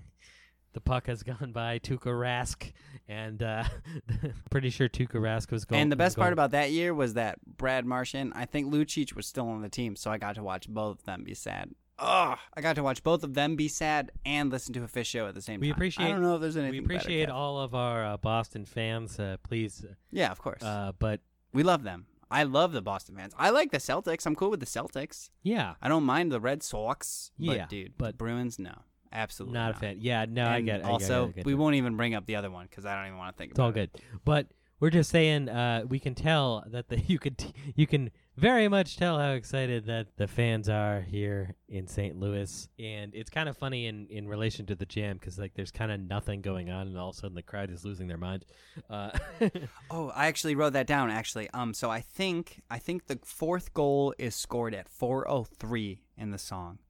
And I think that the game ends at 5:28.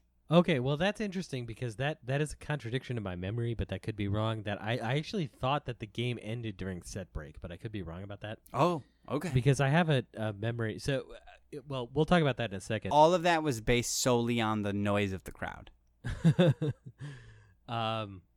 It is possible. I have a memory. It might be a false memory, but anyway, the Antelope is pretty good. I didn't really outside of the kind of the crowd kind of losing it at that point.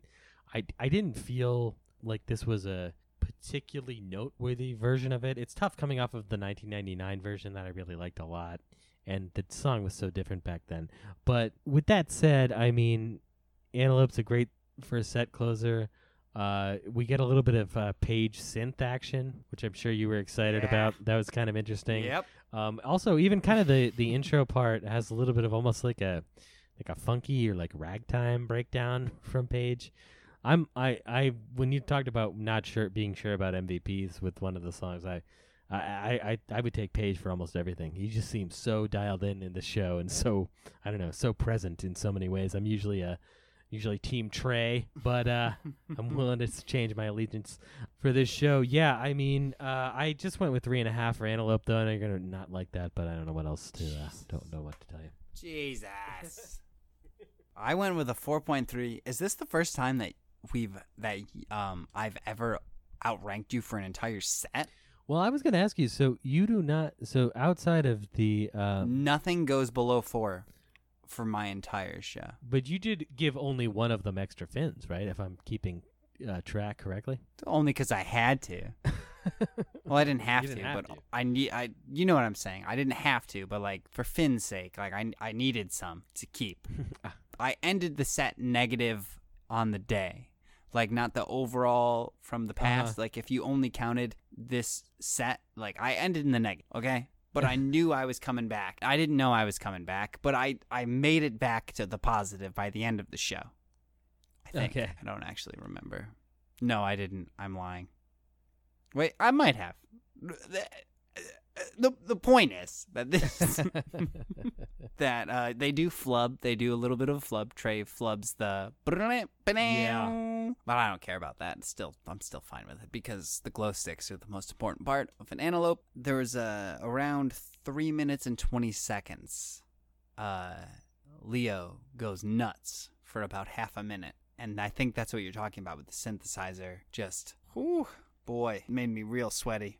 Kind of gross, but you know what are you gonna do? You're listening to a Fish show, right?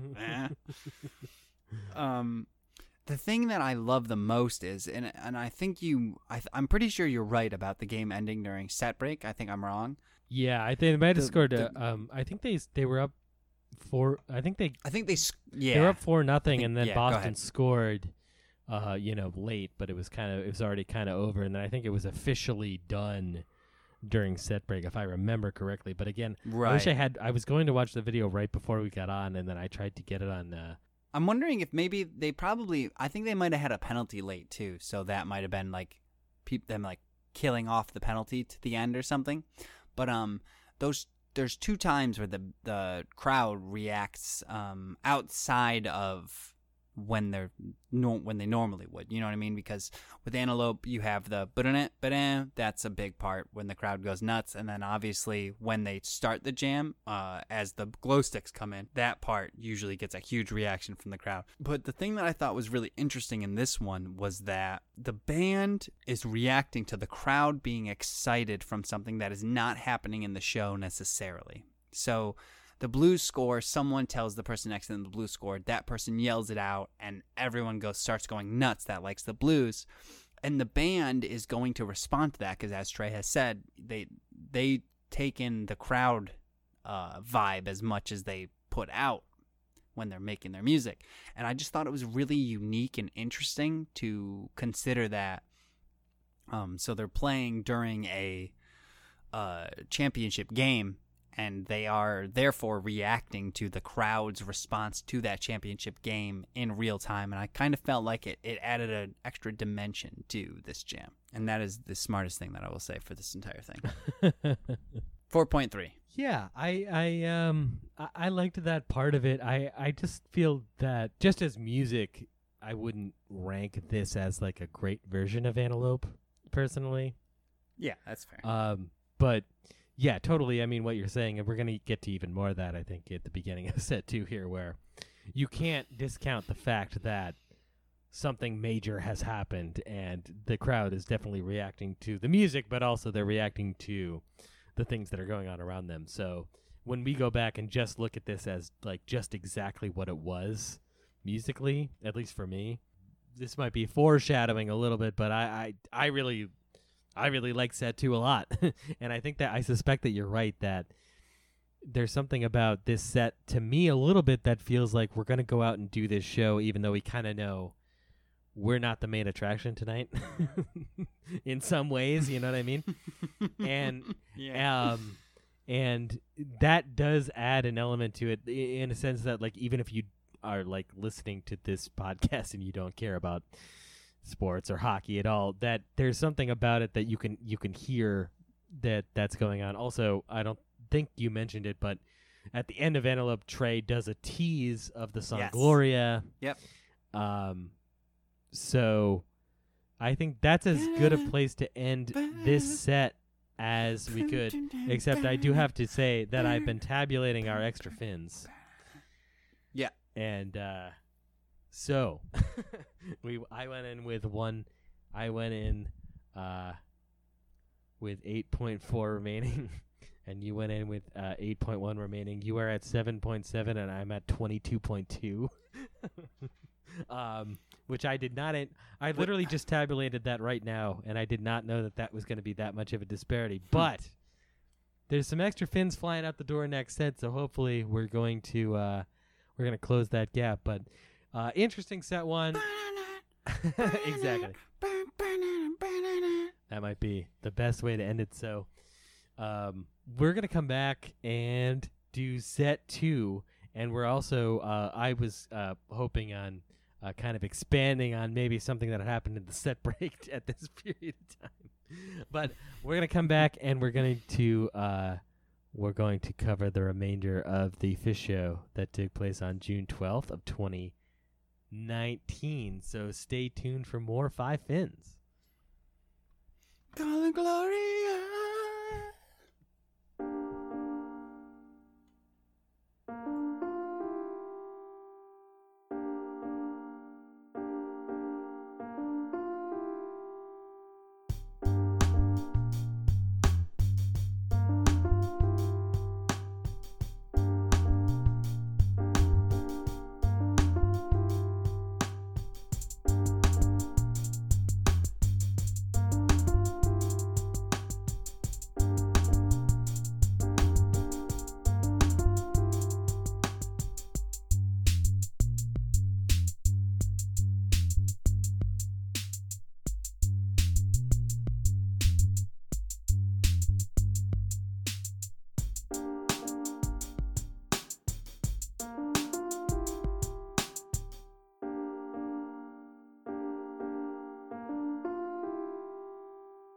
Welcome back to Five Fins.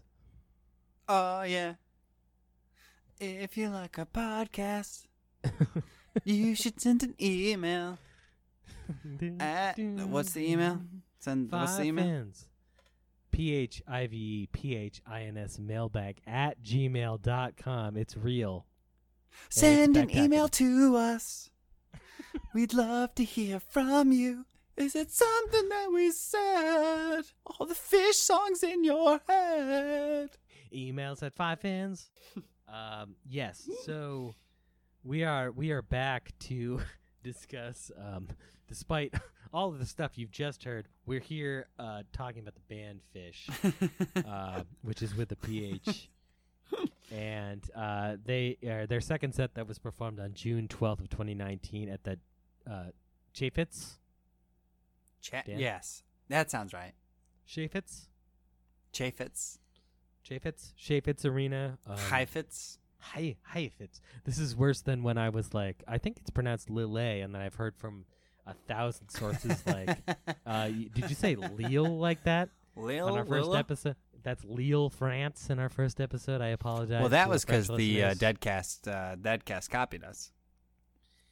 That's right. They're really that good old Grateful Deadcast is really chasing our coattails, and we're sick of it. So if we're so sick of it that we really want Jesse Jarno to come on our podcast. Friend of the pod, Jesse Jarno. Email Enemy us, of the Jesse. pod. I don't know. Let's stir the pot. It's Okay. like I like a it. wrestling Rival of villain the thing. pod? Yeah. Rival? Yeah. Enemy of the pod. We're trying to really stoke him into like coming on. Yeah. I don't think he's. I can't even pretend. That podcast is so good. God damn it, that podcast. Yeah, is so they're good. amazing. It's so much better than our. Check out You the should good old listen Grateful to Dead it. podcast. It's so good. If you like the Dead. Anywho, we're not as good, but you're listening to us anyway, and we're listening to the Fish show that took place on Wednesday, June 12th, 2019. I want to read the comment just to confirm a potential kerfuffle that took place at the end of set one here, which is that there's a disagreement about when the thing happened, but I don't remember a lot of things in my life, like my name or where I'm going or what I'm supposed to be doing, but I do remember specific details of Fish webcast that I witnessed, and you thought that maybe they had won the cup at the end. I'm guessing that that's sort of like like you were saying, a penalty or something. They knew they were going to win, but I'm going to read a comment, a part of a comment here from a Fish.net user whose name is YAM_EKAJ, friend of the pod, and they say they read a whole thing about the first set, which we just covered, but they write in their second paragraph here, it says, set break was phenomenal tonight because the Blues won the cup. People were going crazy. I'm not from St. Louis myself, but it felt like I was with all the joy in that room. What a great memory for those true Blues fans. So, yeah, my memory of it is that I was watching the webcast, and what I do usually for set break is I'll, take my headphones off or whatever, and put the regular audio on and just leave it at sort of a normal volume, and then if you hear the audience start to react and like music start to play, you're like, oh, they're coming back, So Yes. But I remember, even though I knew what was going on, that you felt this audience reaction. I remember walking back to my TV, and it was like that, was zoomed out set break cam that just says like "stay tuned" or whatever. But like the audience was losing it, like the band was already on stage. Yeah. And it was kind of okay. It was a memorable moment from that night. So. That leads into set two, which we're about to talk about. Well, let me just say real quick, let me just jump in and say that would be the first thing that you were right about from this entire show. Hey, a blind Fish fan finds a nut every once in a while. Is that the expression? Something like that? Is that a euphemism? Sure. Let's go with that. We're on fire this set. Anyway, sorry, Kev. Let's do this. We opened with the song Gloria, one and only time the Fish has performed the song Gloria, not to be confused with Gloria, like the Them song with Van Morrison, Gloria. That's not the song we're talking about. We're talking about Gloria, the Laura Branigan. So according to an NHL.com article, it says that basically, I'm going to paraphrase here, but St. Louis Blues players were at a bar in Philadelphia during the Eagles-Bears NFC wildcard game in Philly, which actually I remember that the game ended with a missed field goal. Oof. This is that's I recent. believe. Yeah, well, this would have been the same year. Same year? 19, I Wow. believe so, yeah, and it says That's the double doink? I wasn't going to mention that term because of our mutual friend Rob, who's a Fish fan. It was a huge Bills fan and does not want us to bring that up. No, he should have it brought up because we have his quarterback now. I have his quarterback now in Pittsburgh, so. We've gone fully jock. That's it. That's We've it. lost all our Where's listeners. Randy? Silent Where's podcaster Randy. Randy Come and the on silent mic. Come on out, Randy. And he just walks out behind the door. But it says that the members of the St. Louis Blues were watching this game, and that the DJ was playing the song Gloria, and every time it happened, something good happened. And so they kept playing it, and then everyone would start and get up and dancing during like the commercial breaks. This DJ, that's a smart move to have the game, and then the DJ to like. That's a good idea to have the DJ kind of coming in during the commercial breaks. I should ask my friend Amy though. I'm gonna ask Amy if she remembers it from before that. Well, then I think it says they decided, why don't we play this every time we win? And so that became like kind of their, kind of that their sounds motto. reasonable. This is according to an NHL.com article by Chris Pinkert. So thank you, Mr. Pinkert. Either way, Gloria was obviously not only was the band already aware of this, but that also the person that I mentioned on Fish.net there mentions the idea that the people around them were already talking about this. I actually remember even before the show, people were saying, like, if they win, they have to do this song because this is like their song. And if there's any band that's going to completely alter their set list for no other reason than to like play to these great hometown fans who are experiencing this moment, it's going to be Fish.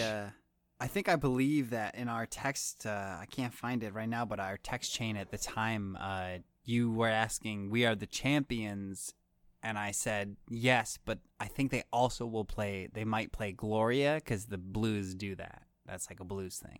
So yeah, I think that's right. I think you were on top of it. I mentioned earlier in the podcast that Fish does have a chance of like playing, especially in recent kind of memory, playing venues where teams win the title. So in 2013, they were in San Francisco and the Giants won the World Series. Boo. And then in 2016, this is obviously before this happened, but they played Wrigley Field the year that the Chicago Cubs won the World Series for the first time since 1908.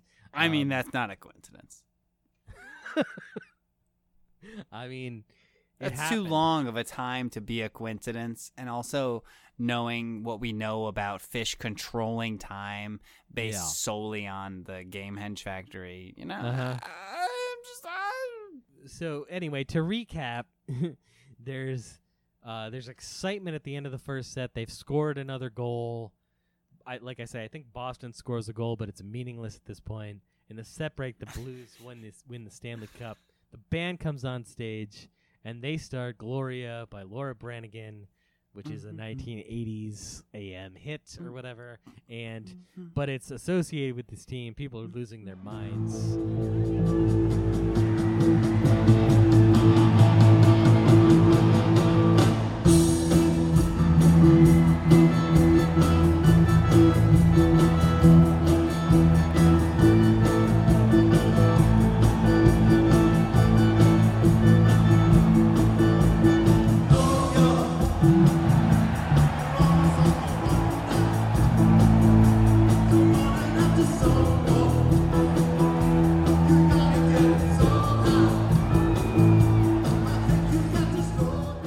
This is a song that's exceptionally hard to rank, not only because Fish has only played it once and presumably will only play it once, but also there's a lot of problems with the actual performance of the song, but I'm willing to let those slide because they very clearly had just learned this song during set break.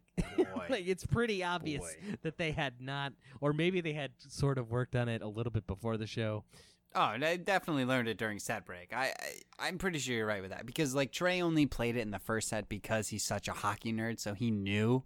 He already knew. You know what I mean? He knew the backstory, but then I imagine they walked backstage and he said, "Paige, I can't sing this song." So then, Kev, what did you give this song? Because I might disagree slightly. I ranked this song 5 out of 5 Finns.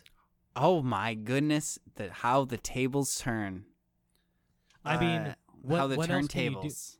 I just think this is the kind of, like, you have to rank this based solely on this moment. There's no, like, if they did this, 3 shows down the line and the exact same version to open a second set, I'd be like, nah, I'm not into this. But as this is a 5 out of 5 Finn moment for the people in the audience, clearly, and I think that should be taken into account. Now, granted, again, I feel like this is something I should really, really specifically state going into the second set, which is I ranked these songs, and I strive in general to rank them against other versions of themselves. So there's no way to rank Gloria against Gloria because they've only done it once. Again, this version. If you Google Fish Gloria, it's going to bring you the Gloria, which is a great song. But I don't know. I had this as like an automatic 4, and then I'm like, how is it automatic if they've only played it once? I didn't know what to do with it really. So I was just like, you know what?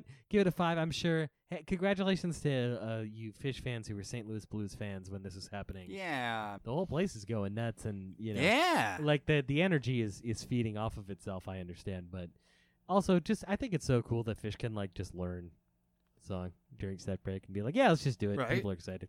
Yeah, I only gave it a 4.2, and I made sure to write down that I was point shaving a little bit because I'm gonna need some as I'm sure you would expect anyway. So I went a little low on it, but Leo is really good at singing. He's great at this cover, which really does require a lot of gusto. You know what I mean? Like there's a lot of throat in this song. But Leo nails it, which is fantastic.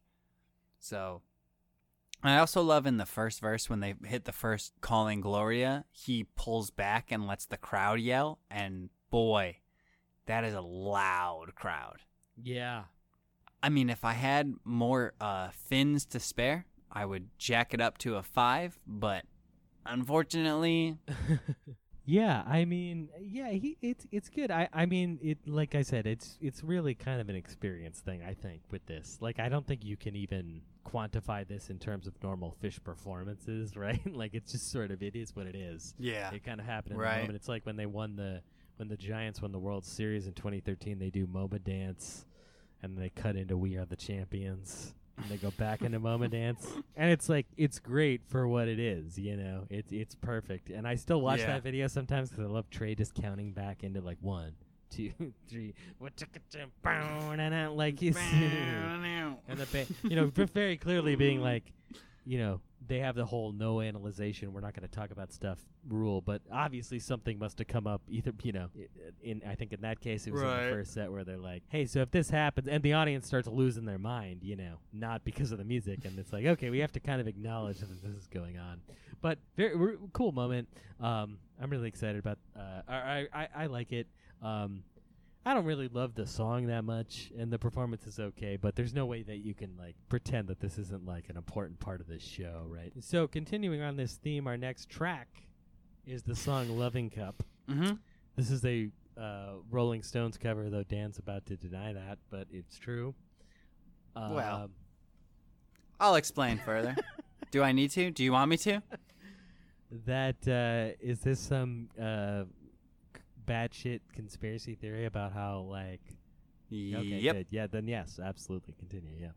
Oh, okay. So, as we know, Fish are time travelers. The band Fish, they have traveled through time. They've gone back in time. Now, the thing is that Fish is better at all Rolling Stones songs than the Rolling Stones themselves. Don't ask me how. I don't know, man. I mean, actually, I do know. And if you keep listening, you'll understand how I know. But...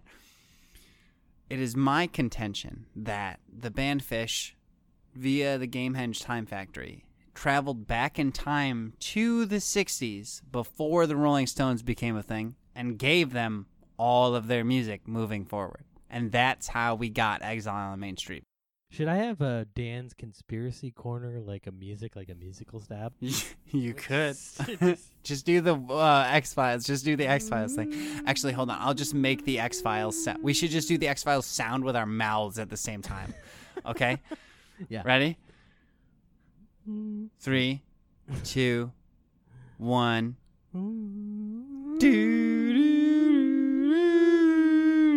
Yeah, perfect. That's gonna play to Finland. That's my contention, that Fish actually wrote all of the Rolling Stones songs that they cover.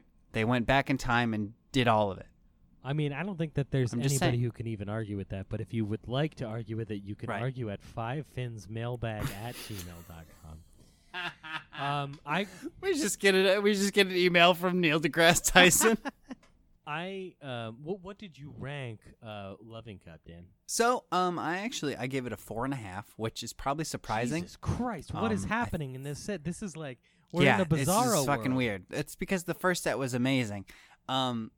Again, I needed to save some points, but actually, this is the only reasonable ranking that I had the entire show. Good. And here's why I'll thank say God, that. because this is an abomination about what I'm about to say. But go ahead. Because the original, the only reason I gave it a 4.5 was because I compared it to the Island Tour. There's good versions of Loving Cup in the 90s, but it's not as exploratory as this? Like it's more there. You know, there's versions of it in that period that are more long Trey solos. You know, basically, but aren't essentially like this. I'm surprised that you did not give this at least a 5. That's really pretty shocking to me. Yeah, I know. Well, I did say that there aren't many of these versions of Loving Cup. There aren't many that go type 2. I mean, in terms of versions of Loving Cup, this is like probably like one of the few versions that does this in their history. Not only the fact that, I mean, the only reason they're playing it obviously is because of the Stanley Cup in this slot. How great is that? How fucking awesome is that, though, right? Like, I did have one minor complaint, which is that why don't they actually say, "Give me a little drink from the Stanley Cup"? It seems like the only opportunity you would ever get to have to do that. So and they completely miss it. Okay, hold on. The Rangers might win in the next couple of years. Let's not go. But they'd have to be playing. Let's not go in crazy. MSG. They don't have to. No, they don't have to. I'm just saying the trade. moment was on the table, and we have to agree on that. The moment was right there. You know, overall, like it's I don't know. I thought that this was the reason that you picked the show, right? Am I right about that? Correct. Yes, actually, yes, absolutely. The whole reason I picked the show was because I was thinking, I love the song "Loving Cup." It's probably my second favorite Stones cover that Phish does. First being "Torn and Frayed," even though they've only done that a handful of times. Third being "Shine a Light," which we have seen multiple times. Never keep my eyes dry whenever that happens. But there's something about the song "Loving Cup" that I really love. And I wanted to hear a Type 2 version. I don't remember how we got to there where I wanted to hear a Type 2 version. Probably discussing Phish playing Rolling Stone songs. But yeah. And then I believe I picked this one out, and then I sent you a text that was like, pick a number 1 through 3, and then, you know, maybe or maybe not 2 of those were this show, and the third one wasn't, but who's ever to know? Oh, you know? okay. Yeah, so, I remember you doing that. I didn't know that the deck was stacked. Yep. Yeah. It was pretty, it was, you know, I did a little bit of sleight of hand, but that's what this is all about. Am I right? Sure. So this song was why I picked the show, and boy was I surprised that it ended up only as that ranking compared as a 4.5 compared to what I would later give some of the rest of the show. You know, I totally understand what you mean, though. It's funny because I went into this so ready to give this extra fins, and if we talk about our memories of the watching the webcast at the time. Going into this show when you said this, I was like, oh, that's the one where they do Loving Cup and they jam on it. It's cool. I can't wait to listen to that. And then it sounds like you and I both had the same experience where when you actually listen to this second set, you're like, yeah, that's really cool. But after that, holy motherfuck, does it heat up. And this second set, I spent a lot of time. I changed my fin rankings a lot for this. And it's agreed. You won't get mine though. You're not gonna get it. It's not what you would expect. I don't think. For extras for Mount Finclus. Yeah, for my extras. I'm not sure. I think I know what it is, but if I don't, that's okay. But okay, so that's we can work with that. But so we have Gloria, which is their victory song. We have drinking a drink from the Stanley Cup. Loving Cup gets wild. Very different than. Anything else that they've done with this. Potentially worth mentioning, Phish.net, the only jam that makes the jam chart version out of this is Loving Cup. Which is I strongly ridiculous. Disagree with this as well. You and I it's funny, you and I haven't been in touch about this, but reading that, I was like, I know he's also mad that's true. The next track that we hit, so Loving Cup is really great. It's funny how even though it is much more jammed out than Loving Cup normally is, it still does feel almost a little bit ripcorded. I don't know how you feel about that, but it's ripcorded. I agree 100%, sir. And it's ripcorded in an interesting way because towards the end of Loving Cup, it feels like there is a sort of vibe of twist that's happening, and then that is the song that we receive. Mm-hmm. This is the second version out of 8 that they would end up doing in 2019 of Twist. So of the next, we're going to hit 4 songs in a row here.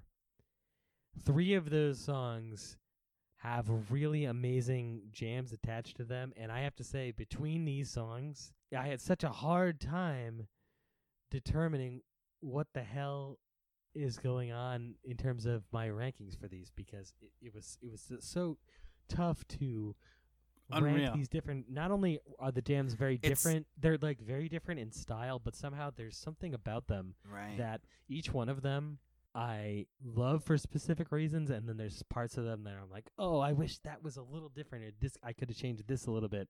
But they're all really pretty unbelievable. So we have, we're going to go through them track by track, and then there's a song in between those, which I also like, and I know you also like, but is not specifically a jam song. I would incorporate that. All right, so we can do that. So, so this is what I've spent the bulk of my time thinking about in relation to this podcast. Yeah. So our next track is so for Twist. Woo!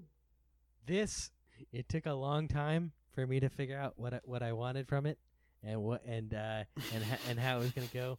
But this does in fact end up scaling Mount Finculus for me for set 2. Wow. If we want to do a couple timestamps here, we got around the 5:30 mark. They're kind of heading a little bit towards a major zone. Yep.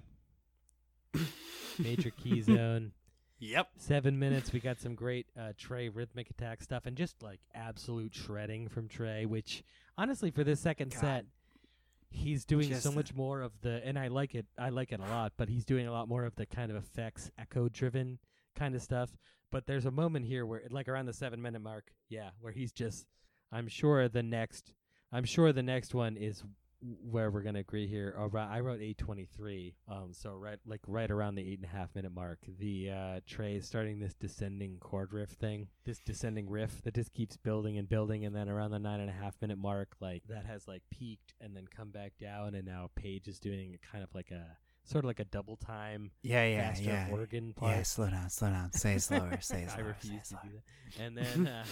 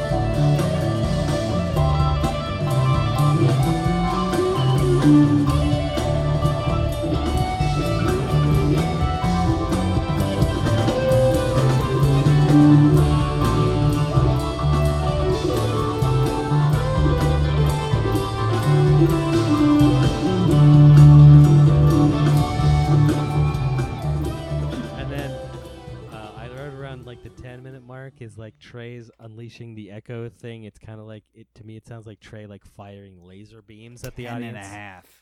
Yeah, yes. It's just better.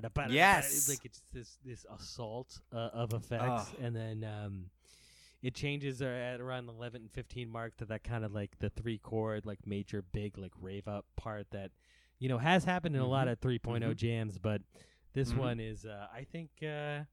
Is pretty great. If I have a, and then you're not gonna like this part, but if I had a little bit of a qualm here, which you don't, I do a little bit, is that the fact that it doesn't coalesce to the greatest version of a peak. I feel like as much as I want it to be, and I like when Trey peaks in sort of this very sort of playing a bunch of notes, and this is much more effects driven and much more sort of, which I know is more in your wheelhouse than mine, but this is definitely a great version of Twist. I liked it a whole bunch, and I gave it 6 fins. A lot. Oh, okay. Wow. So you have outshone me 3 out of 3 songs. I only gave it 5, but again, I didn't have a lot to work with this show necessarily as far as extra fins went. Trying to save some fins. You know what always gets me with Twist though, Kev, is that the shift from twist to just a more open jam in general, where they're just kind of on one chord versus in that same chord structure, that always shocks me. You're talking about at the beginning of the jam when it's like, Right. yeah, there's always a really good rhythmic drive to twist as well. I think that it's interesting how twist can either kind of be almost too predictable or get into this transcendent area, and both of them have to do with the rhythmic drive. Like sometimes they're so in love with it just becomes like this huge peak, and that's all it is, and sometimes it becomes this giant jam, but often it's because of that same drive that Fishman says. But you're talking about the chords. You're saying like when they go back down, like the do do woo, that thing, like before they say the woo. Well, yeah. So you know how it's like the first maybe couple measures of the jam are always the ba da bump ba bam bam. But I think it's G, B flat, you know, C, and D for all the guitar players. So G, B flat, C, D for all the guitar players. Oh, thank you. Yes. Anyway, Okay. Go ahead. Sorry. Yes, I'm not one of those. So he plays guitar. That's a lie. well, Sorry. Go ahead. it's a loose explanation, people. It's a loose. He's a guitar Anyway, owner. He's a guitar owner. Right. Thank you. I'll accept that. So, you know how it is. It's like that 1 to the 3. The 1 to 3 is like such a right intense feeling that when it disappears to me, like a band that isn't Fish, I don't know if they could handle that as well as Fish does. Yeah. And also the like you mentioned, when they switched from minor to major, that like shook me to the core. I was like, wow. Yeah, I mean, it's funny how this is playing out, because for me, when I was listening back to the show, I was excited to hear the show, and then set 1 just didn't like. I liked the We Are Coming Out, Live Our Brains. I like Trey's like nasty tone and the Chalk Dust Torture and stuff, but it didn't like it. Just the set itself, just it was fine, but just nothing really got me. And then when the second set started, I remember feeling like, oh. Yeah, right. They won the cup during set break, and then they did Gloria, and then they did Loving Cup, and that was really what I remembered. And then the rest of the show, I was like, I don't really remember this that well. Like, what did they play? And it really blew me away. It really did. Like, I was like, Yeah. holy shit! Like, this is so good. Like, and I think.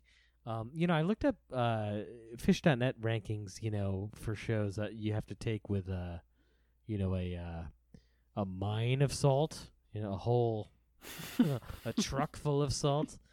The Salt Lake, I don't know, some large, the Great Salt some Lake. kind of large salinated body, but. The Dead Sea. But you know, yeah, the Dead. You have to take it with the Dead Sea. But looking at the whole rankings of that year, you mentioned the 12/30/19 show. There's the Camden show that's up there. There's the number 1 is the Alpine Valley, I think, which makes sense. And this show's like pretty middle of the pack. And when I was listening to it, Oh, wait a minute. Wait, stop, freeze. Yeah. Alpine Valley is ranked higher well, than I'm not actually looking at. They're like it's like Alpine Valley. I believe and you though. That.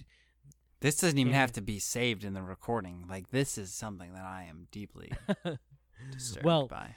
My point, though, is that this one kind of falls in between. And it falls in the middle of the pack of the year. And then when I was listening back to it up until that point, I was like, yeah, you know, I kind of understand it. And then I feel like this second half of the second set is just like completely underrated. Yeah. Like, it's so good. And there's a lot to dig into. So so Twist is fantastic. It's I think it's like the best executed version of jamming that they do in the second set, even though I like a lot of what else is going on. Mm-hmm. So our next track, like that one, like our next track, which is About to Run. So you actually sent me a text message pointing out that this was the song that you had really loved from Ghosts of the Right. Forest. Not that you didn't like the other ones, but it really stood out to you as like a vehicle, a potential future vehicle. And so you sent me a text message. This is technically the first time that I had ever heard the song About to Run. And did not disappoint. That's a bit of an understatement. It doesn't even have to be long. This one is slightly longer than the rest of them from the tour. Yeah. But, oh my gosh. Holy crap.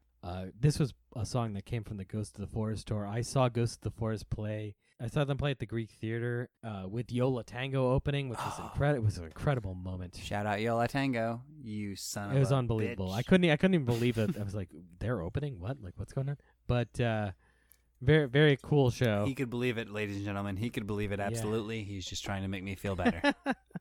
I remember talking to the person next. I remember I talked to a lot of people at that show that were very memorable, but one person in particular next to me was talking to me, and before the show, they weren't chomping, but they were talking before the show, and they had seen Ghosts of the Forest before, and I asked about the music, and they were like, "Oh yeah, it's Trey, and it's very personal." I guess do we need to even go into the whole thing that this is a band that included half of Fish? It's Fish and Trey, but then also the other half was basically the Trey Anastasio band, and this project was in response to the passing of Trey's best friend, Chris Cottrell. You can find out more about this in the movie Between Me and My Mind, which was the Trey Anastasio documentary that came out this year. Yeah, it must have been 2019, I think. Yes. And it's great. Yeah, it's great. It's a great movie, and it really gives you a great insight into Trey and what was going on with him at this time. And I think maybe even somewhat coincidentally, just happens to also capture this moment where he's losing somebody that's very important to him. Yeah. There's a lot of songs on this album that also strike me very personally. I'd lost my father a couple years before this to cancer, which is what Chris Cottrell died from. And some of the lyrics and things just really connect with me on an emotional level. I love About to Run, and I'm about to ruin this whole sentiment by just the next thing that I'm about to say, which you're not going to like, but which is that it reminds me, I feel like it is a little bit in lineage with a song by kind of like a Neil Young and Crazy Horse type of song. It has been a wonderful podcast, everybody. But just the drive of it being this kind of nakedly emotional thing that's also like this very E minor guitar run thing that with long solos in between just feels like a very connected to that. I mean, you're saying all of these words like they're bad things. I don't... Dan is not a Neil Young fan. Go ahead. I'll get to, I like Crazy Horse. It's the only Neil Young that I like. You know this. Oh, okay. Besides when he plays with the band, which is the best. I love Crazy Horse. Besides when he plays with the band, you mean? Yeah. The band, right? Because I mean, Crazy like, Horse you know, is a band. Yes, for sure. That's the best. I mean, so I remember the person next to me at the show saying, like, I was like, what are the best songs? And they were like, oh, there's one that Fish is totally going to play and it's going to be great. And then they nudged me during the show and were like, this was the song. So I definitely remember it. I also remember that they had a cool video effect going on during this when he soloed where he was like bouncing between the screen, like a silhouette of Trey was like bouncing. Totally telling the truth. Though I don't have any pictures to prove it, I don't think. But I love this version. This is the first version Fish played ever of About to Run. And you gave it a 5 And out I of did, 5. yes, correct. I gave this 5 out of 5. Oh, thank goodness. Oh, I was so scared. I'm glad that I'm not disappointing you. You in had this me set. thinking you were going to give it less. I was than really, that. I was only nervous about the Crazy Horse comparison. Oh, no, that's fine. I do like Crazy. I don't mind Crazy Horse. Crazy Horse I feel is like cool. you could get down. Although I get the idea. Yeah. I feel like you could get down with Crazy Horse just because it's mostly, like I think your problem is mostly like the voice, right? And for Crazy Horse, he like Neil's not he singing. sings. Not he singing sings, at all. He I sings, love and then it's like and then it's like the just long solos. He says, he says things like, as you mentioned, E minor. Be on my side, I'll be on your side. I went with 7.5. Ooh. This was my Mounticulus or Mount Fish. I went with this was 7 your and a Mount half. Finculus for set go 2? ahead. Yeah.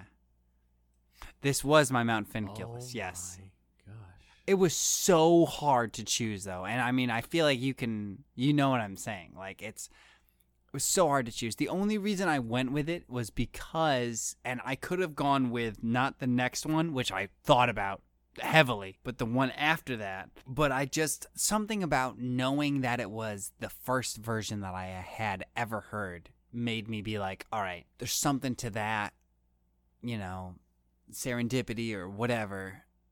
Boom. Here's my extra fins. I wrote a little ditty for this one as well, based on the song Tom Tom Club by the Tom Tom Club. What's the song called, Kev? The Tom Tom Club, the Genius of Love, that song? Genius of Love? Yeah. Thank you. Yes, I wrote a little ditty based on Genius of Love about this song specifically. Okay, all right. I'm in heaven with my fish band, my favorite fish band. I like that Trey, he is good at guitar. When he plays those notes, my dick gets so hard. And then I wrote, in, of course, the voice of Chris France, fish can do it too, y'all. So that's all that I wrote down for the entire thing. But I feel like that encapsulates everything that I believe about this version. It is amazing. Trey just shreds to the maximum extent. Pretty great. Which is it's pretty great stuff. Good God. As you said, his tone in this show is just insane. It's nasty. Yeah. Yeah, Yes. no, I totally felt that too. And this song is just a vehicle for that in terms of jamming, but that's fine. If I had I gave it 5 fins because it's Fish's maiden voyage and it's already this good. That's pretty incredible. But it's also like the maybe a slight thing, very, very slight, is that, like I mentioned, we're in this block of 4 songs, and this one, while great, and I'm glad to hear that it got your extra fins. That makes me feel a lot less nervous so many reasons, but about some of the other selections that I had made, because I assumed I should stop thinking about your rankings or something. But for some reason, I had assumed that this whole rest of the set was just going to be a total run on the fins. But it's pretty close. It's getting there. I don't gain any fins for the rest of this set until the very yeah. So About to Run ends, and we get the song Mr. Completely coming up next. And I swear to God, I didn't have to look it up when I first heard this song starting.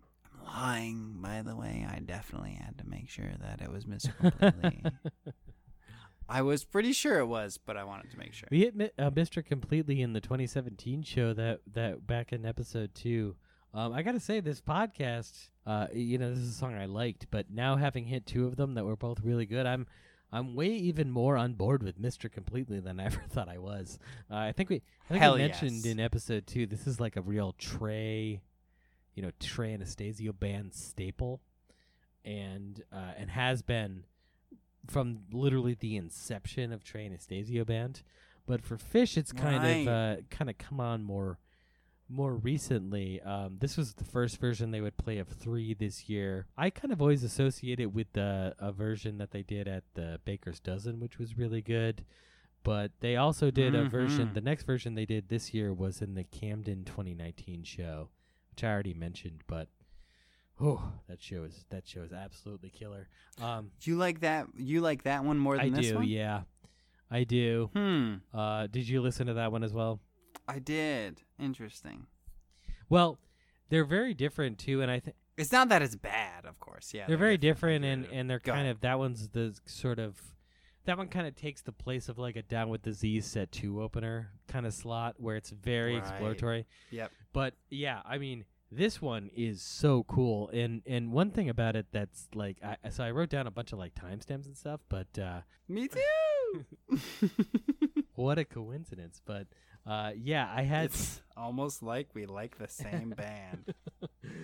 Yeah, actually, hit me with some of your timestamps, and then I'll see where we line up. All right, yeah, that's fair. Because I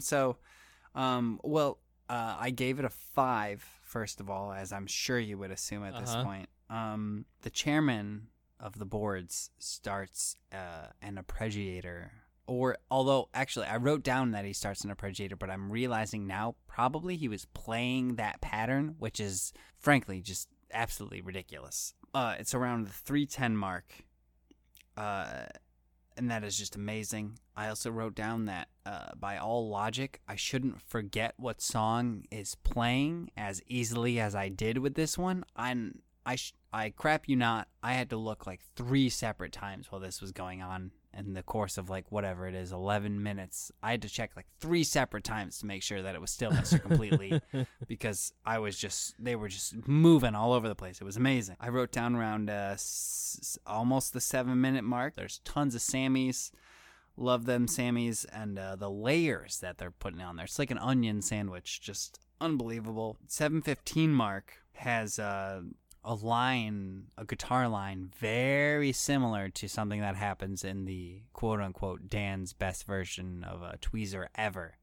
That's happening. Yeah. And then the slow build of that sound is like, I love that. And then I didn't save anything past that because the entire second half of that jam is just unreal. Like, oh my gosh. It's 2019. This is, how old are they when this is taking place? What's Trey now? 58, right? So that he's 50. Yeah, it feels like we've all aged like 5 years since 2020, but yeah, technically, unbelievable.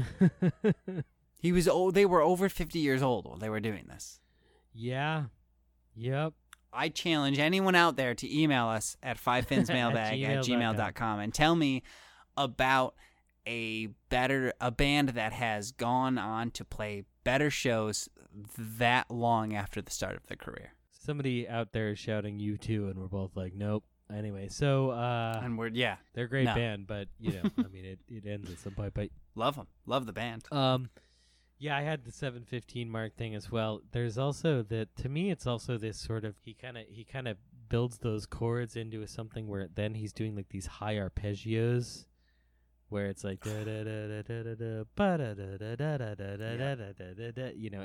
gets to that point, and then I had the around the 8:45 mark, he starts this kind of sustained notes and just sliding them up and down the neck. It almost sounds like a theremin kind of sound, like that kind of like woo, yeah. And that part is so incredible.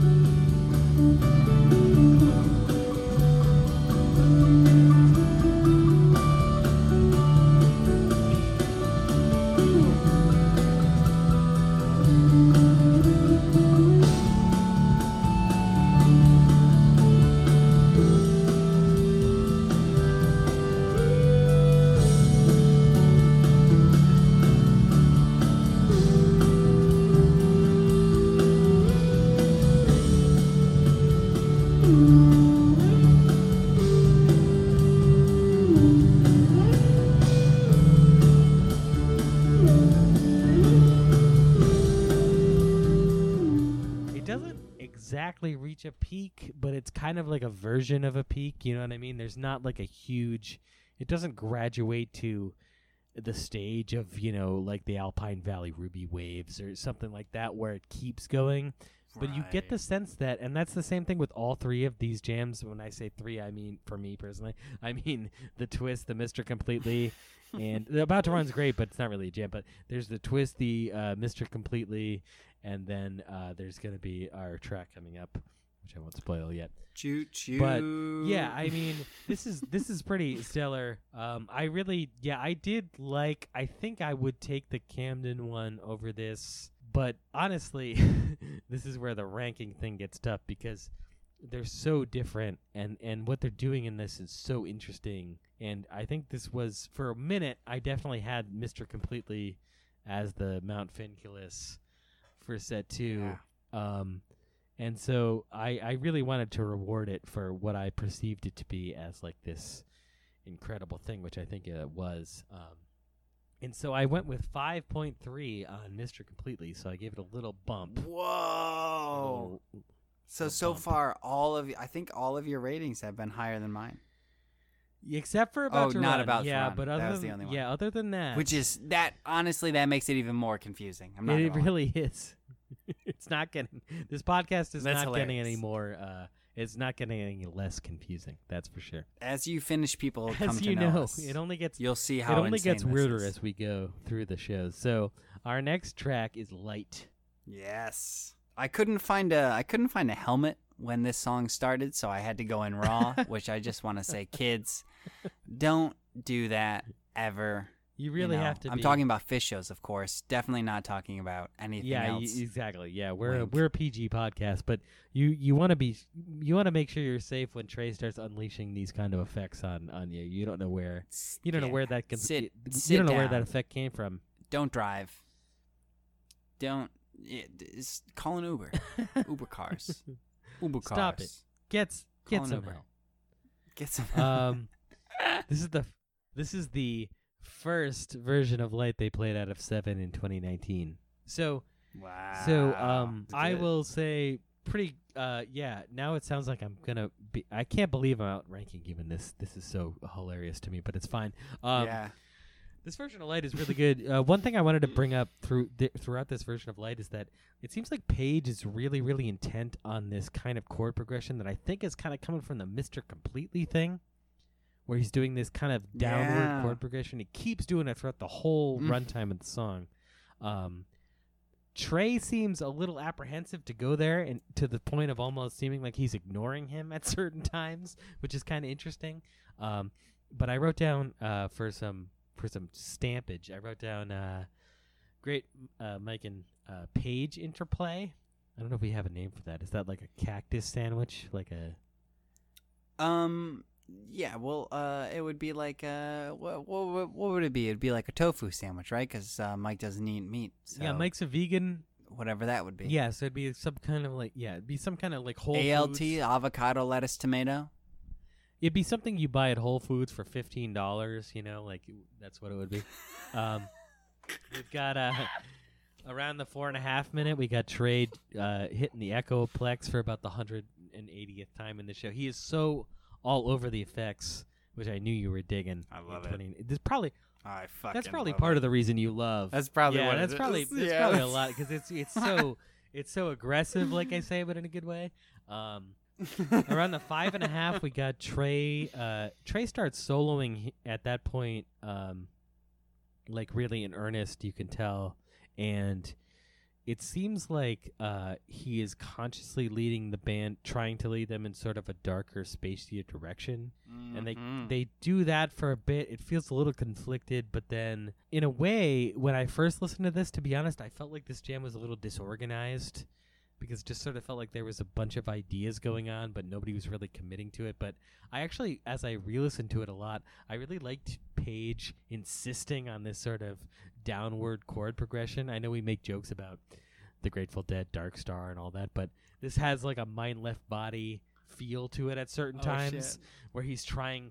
And I think it's just because the Mr. Completely, that do-do-do-do, do-do-do-do, do-do-do-do, you know, it's going downward. And he has that kind of, he's like sort of insistent on kind of bringing that back.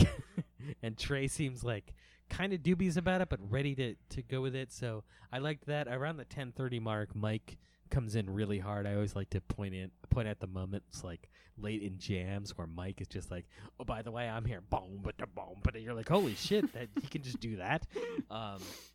And then it kind of fades out and goes from there. Talking about these three, I gave this 4.8. That was my ranking for Light. What did you give? Close enough. I, of course, went with a 5.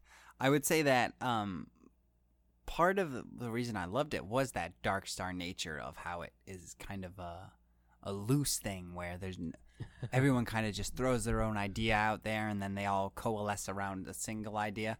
The only main timestamp that I wrote down, though, was that around the 12:45, 12:50 mark, the light stops growing brighter.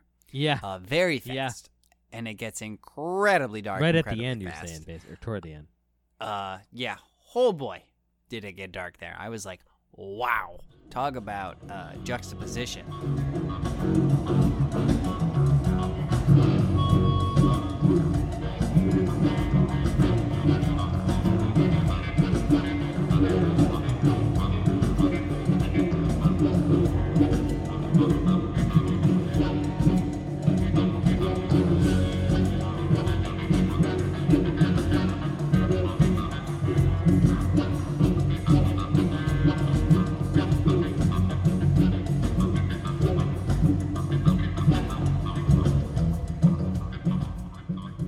love that.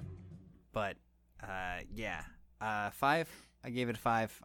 I just couldn't bring myself to go any lower. It was so hard for me to choose between the last 4 songs, which one would get my extra fins. Just so hard. Yeah, this is interesting because for me, I love About to Run, but I was like, that's a 5. I just like, that's great. But I just kind of put that on the shelf, and I was like, okay. And then like I said, I think that's my favorite. We in set 1 we had We Are Come to Outlive Our Brains, probably my favorite. Casbah Fox, About to Run's my favorite. Goes to the Forest. So this show really hits the jackpot for those 2 projects, and hitting them like 1 per set, I think is like a good amount in some ways. Like if we had gotten like Friend at some point from Ghost of the Forest, I think we'd be having a different conversation about how we felt about some of the music at that time. Yes, we would. But yeah, it's these 3 jams. There's something about, like I said, there's something about each of them that I love. Like I love how in, like, for example, in the Twist jam, there's kind of this like that Trey firing laser beams thing feels like it's so well positioned and well timed, and they come out of it really well. I love the section of Mr. Completely with the kind of long sustained Trey notes that feel like the theremin tones, and I really like just certain sections of Light, like particularly that sort of like weird like Trey starting to solo and going kind of like sideways with it, and then like all the times like Page kind of saves me listening to that jam with his like insistence on that, because it kind of ties it together in a way that I think it normally wouldn't have. But when I was trying to rank them, it was interesting because I thought, well, this is really ultimately like a great version of Loving Cup, like if you compare it against other versions. But then hitting these other jams, I was like, well, I have to rank these higher because they're better. Like they're just objectively better. So I that's why I went with the 5.96 thing, as as opposed to going like whatever. But I'm glad that I honestly thought that there would just be fins for you just flying out the door during the second set. So I'm glad to know that I wasn't crazy. I struggled. Yeah, I struggled. And I'm glad that you did. I appreciate that. So we get this, just really great, intense section there from Twist through Light, and then the next song we hit is Waste. God damn, though. Really great placement for it. This is like the cool down after the. This is the placement. The placement patrol turned around and left. They retired. They were like, never mind. This was their last day on the job. Surprise, maybe surprise here. I think they might have left a little bit early. Okay, but anyway. So, Waste comes up. Yeah.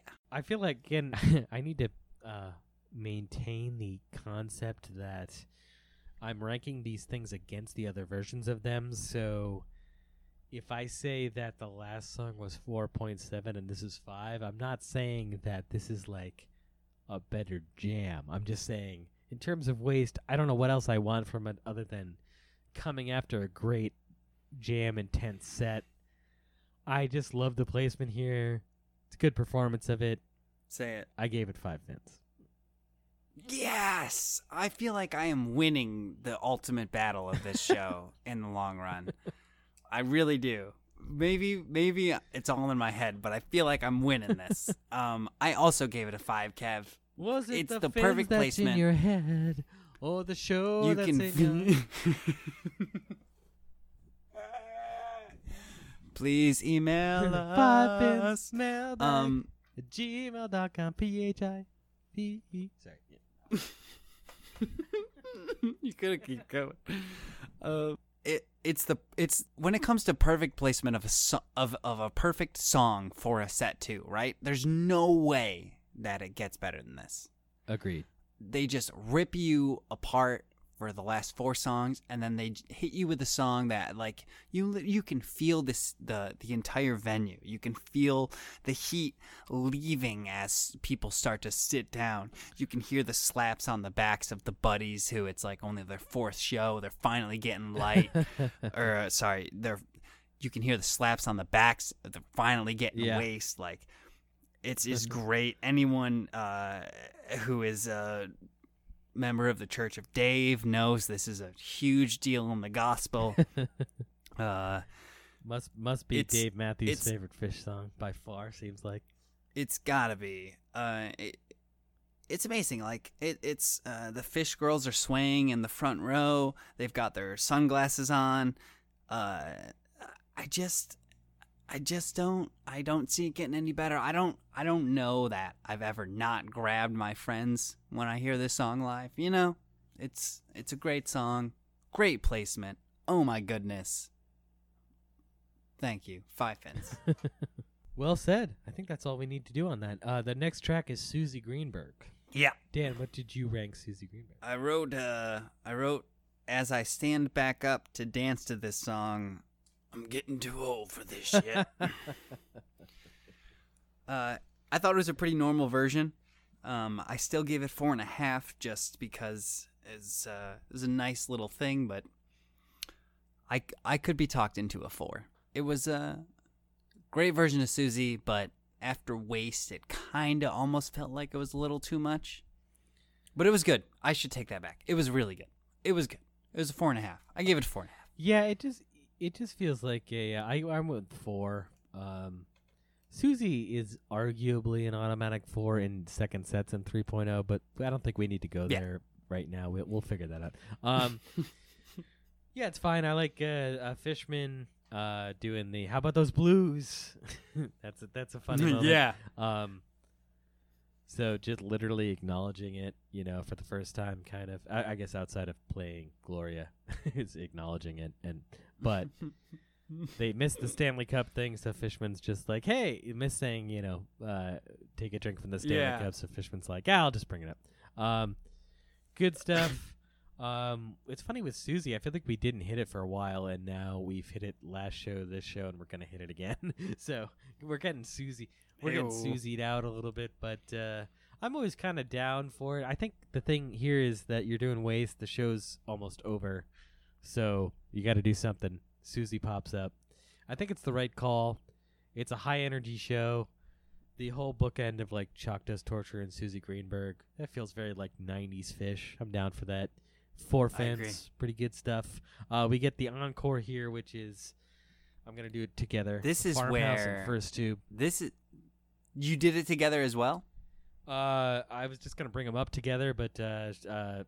Oh, okay. What'd you rank Farmhouse and or First Tube? Well, so this is where I think the most contentious part may be. I felt like this show should have ended with Farmhouse.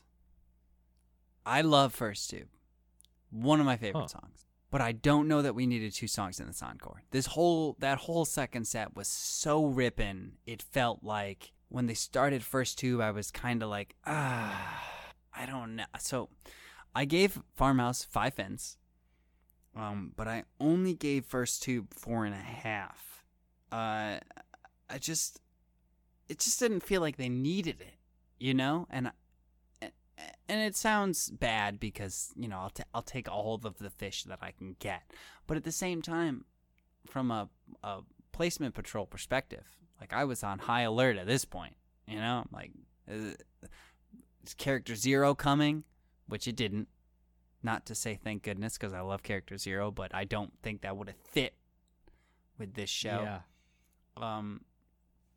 But they come out for Farmhouse. Trey kills that guitar solo every time. I don't care that he does that same line every time because it's amazing and it sounds beautiful and his tone is awesome. I don't think I needed First Tube after that. Or I should say, I would have taken either. So if they came out and just played First Tube, I would have given First Tube a 5. Because he rips it up in that solo. He really takes it to town.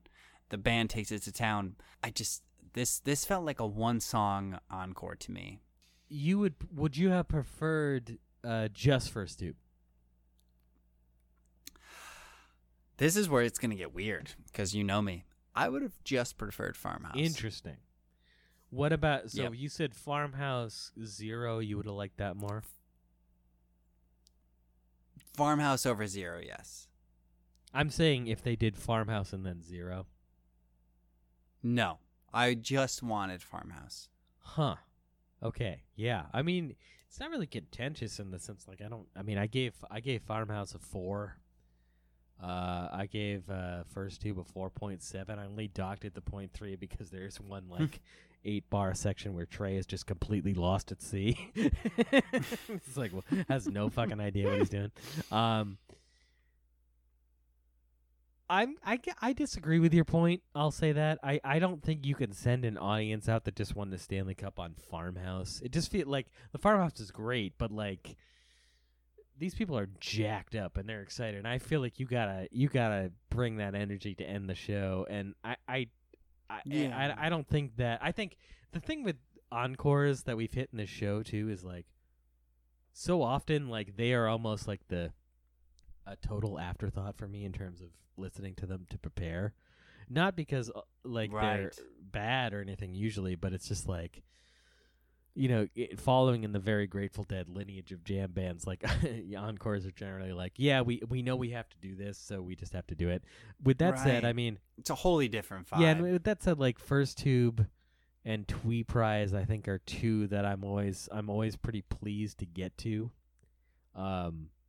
Just in terms of like, you know, like literally I heard this probably, I don't know, twice before, and then like right before we were on the phone, I like went from Waste because I spent so much time in the heat of the second set, mid-second set part, that I just went from like Waste to the end, and I was just singing along and bopping along and having a good time. And it's like, you know, like I say, I docked it because of the Trey thing, but like, you know, I mean, we're talking about playing with house money / people heading, you know, running up the hill, heading back to their cars or whatever. It's running up that hill.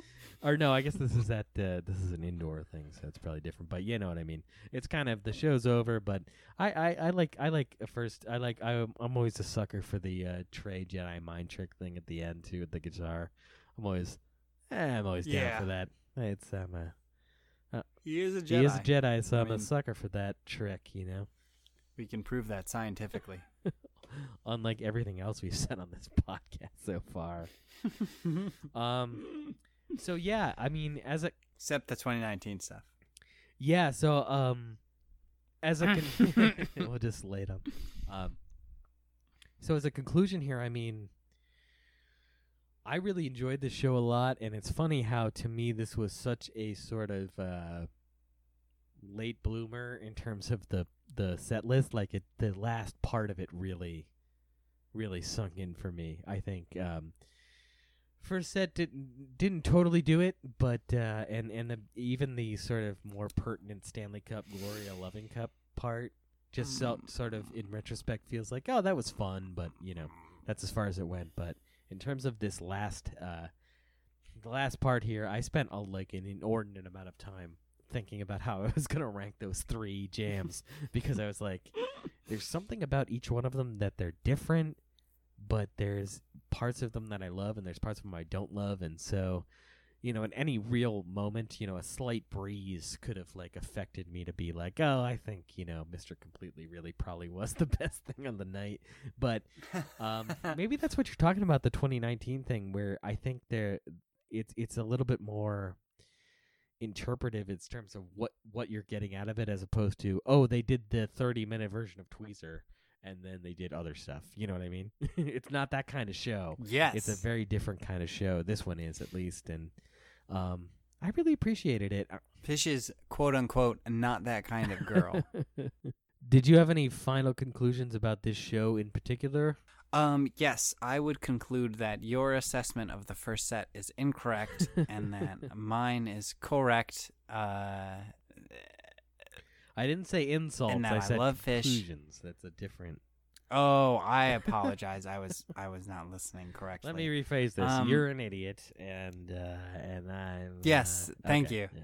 Pretty much. Okay. Yeah. So look. Here's my thing. I still maintain what I said, that 2019 is amazing. That's actually not what I said, but that's what I'm moving it down to now, because I can admit when I'm wrong, except I can't. So I just find like a nice middle ground and pretend like I did. I think 2019, I think walking away from this show, I think I can firmly say 2019, possibly an underrated year based on this show and the rest of the tour to come. I think it's a wonderful moment in history.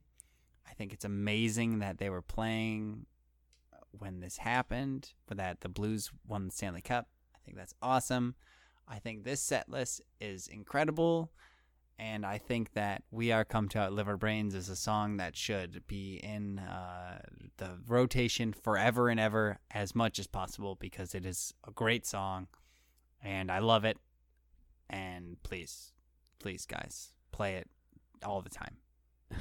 We didn't mention that the final hurrah is so at the very end of First Tube, Paige does the plant into rock thing, which is awesome. Yeah, I agree with I definitely agree with the thing that it is incredible that this moment like occurred. You know what I mean? That just that they happen to be there, like during playing a hockey arena as the hockey team is winning the Stanley Cup. Like, there's no way they could plan, like, these things get planned out so far in advance. You know, that's just something that had to happen. It's crazy. And I even remember, like, I mentioned my basketball centric roommate, but bringing this up to him, and it would, like, he was like Googling stories, like, oh yeah, people wrote stories about it, you know, like sports sites were writing stories like, Fish plays, this thing, they happen to be playing there, and it was such a kind of a cool, like, little, like, weird overlap, between where, like, Fish has these moments where they can just kind of pop into the pop culture for like 5 seconds, but there's no lasting impact. It's just sort of like, yeah, that was cool, but the only people who remember it are us, we're the only ones who fucking care. Yep. Oh man, thanks so much for picking this show though, man, because I gotta say, if you had asked me about this show and like we hadn't done it for a podcast, I'd be like, oh yeah, Gloria, I remember that whole thing, and like these 3 jams just took over my brain for like 5 days, and I couldn't get, and I was like, I'm so glad. It was beautiful, man, and to continue that proud tradition of us trying to shake over each other's brains, I'm going to announce on air here our next podcast. March 13th of 1991 at the Boulder Theater in Boulder, Colorado. We're doing the opposite extreme of shows that took place. This is the most recent one we did. This is going to be pretty much farther back than we've actually gone. I don't know how you feel about it, but I'm excited to get into it. Well, I think that anyone who looks at the set list will understand what we mean when we say going further back, especially as you get to the very end of the set. You'll be like, wow, I didn't even realize they played that one. I am very much looking forward to listening to the early 90s shows. If you'll notice, 1991, 91, flip that around, 19, 2019... Conspiracy, absolutely. Reality, who knows? So I have, in terms of our fin totals, I have tabulated them to the best of my ability. And there's Anastasio bandulated them. I have to say that I ended up with way more than I thought I would, and I feel like I gave a decent amount away, but I think the first set, I should say, kind of might have cemented this fate, but. You walked away from the show with 7.5 fins remaining. Yeah, I did. Okay, I walked away from this show. That's a net negative. I walked away from the show with 22.5 fins remaining. Which is so insulting. I mean, I also my feelings are ranked deeply you in hurt. a lot of the second set there, but it was just the Not first enough. set. Yeah, it wasn't enough. But like I said, this next show is one that's really kind of near and dear to me in some ways. So I assume we're going to walk out of that pretty even. But hopefully I can gain just a little bit of ground, but you know how I am. We've both seen the set list. It seems unlikely that I will be able to gain any sort of ground. I'm really curious to hear yours. In the next show. I'm really curious to hear your take on it too, because this is the kind of show that we haven't really done yet.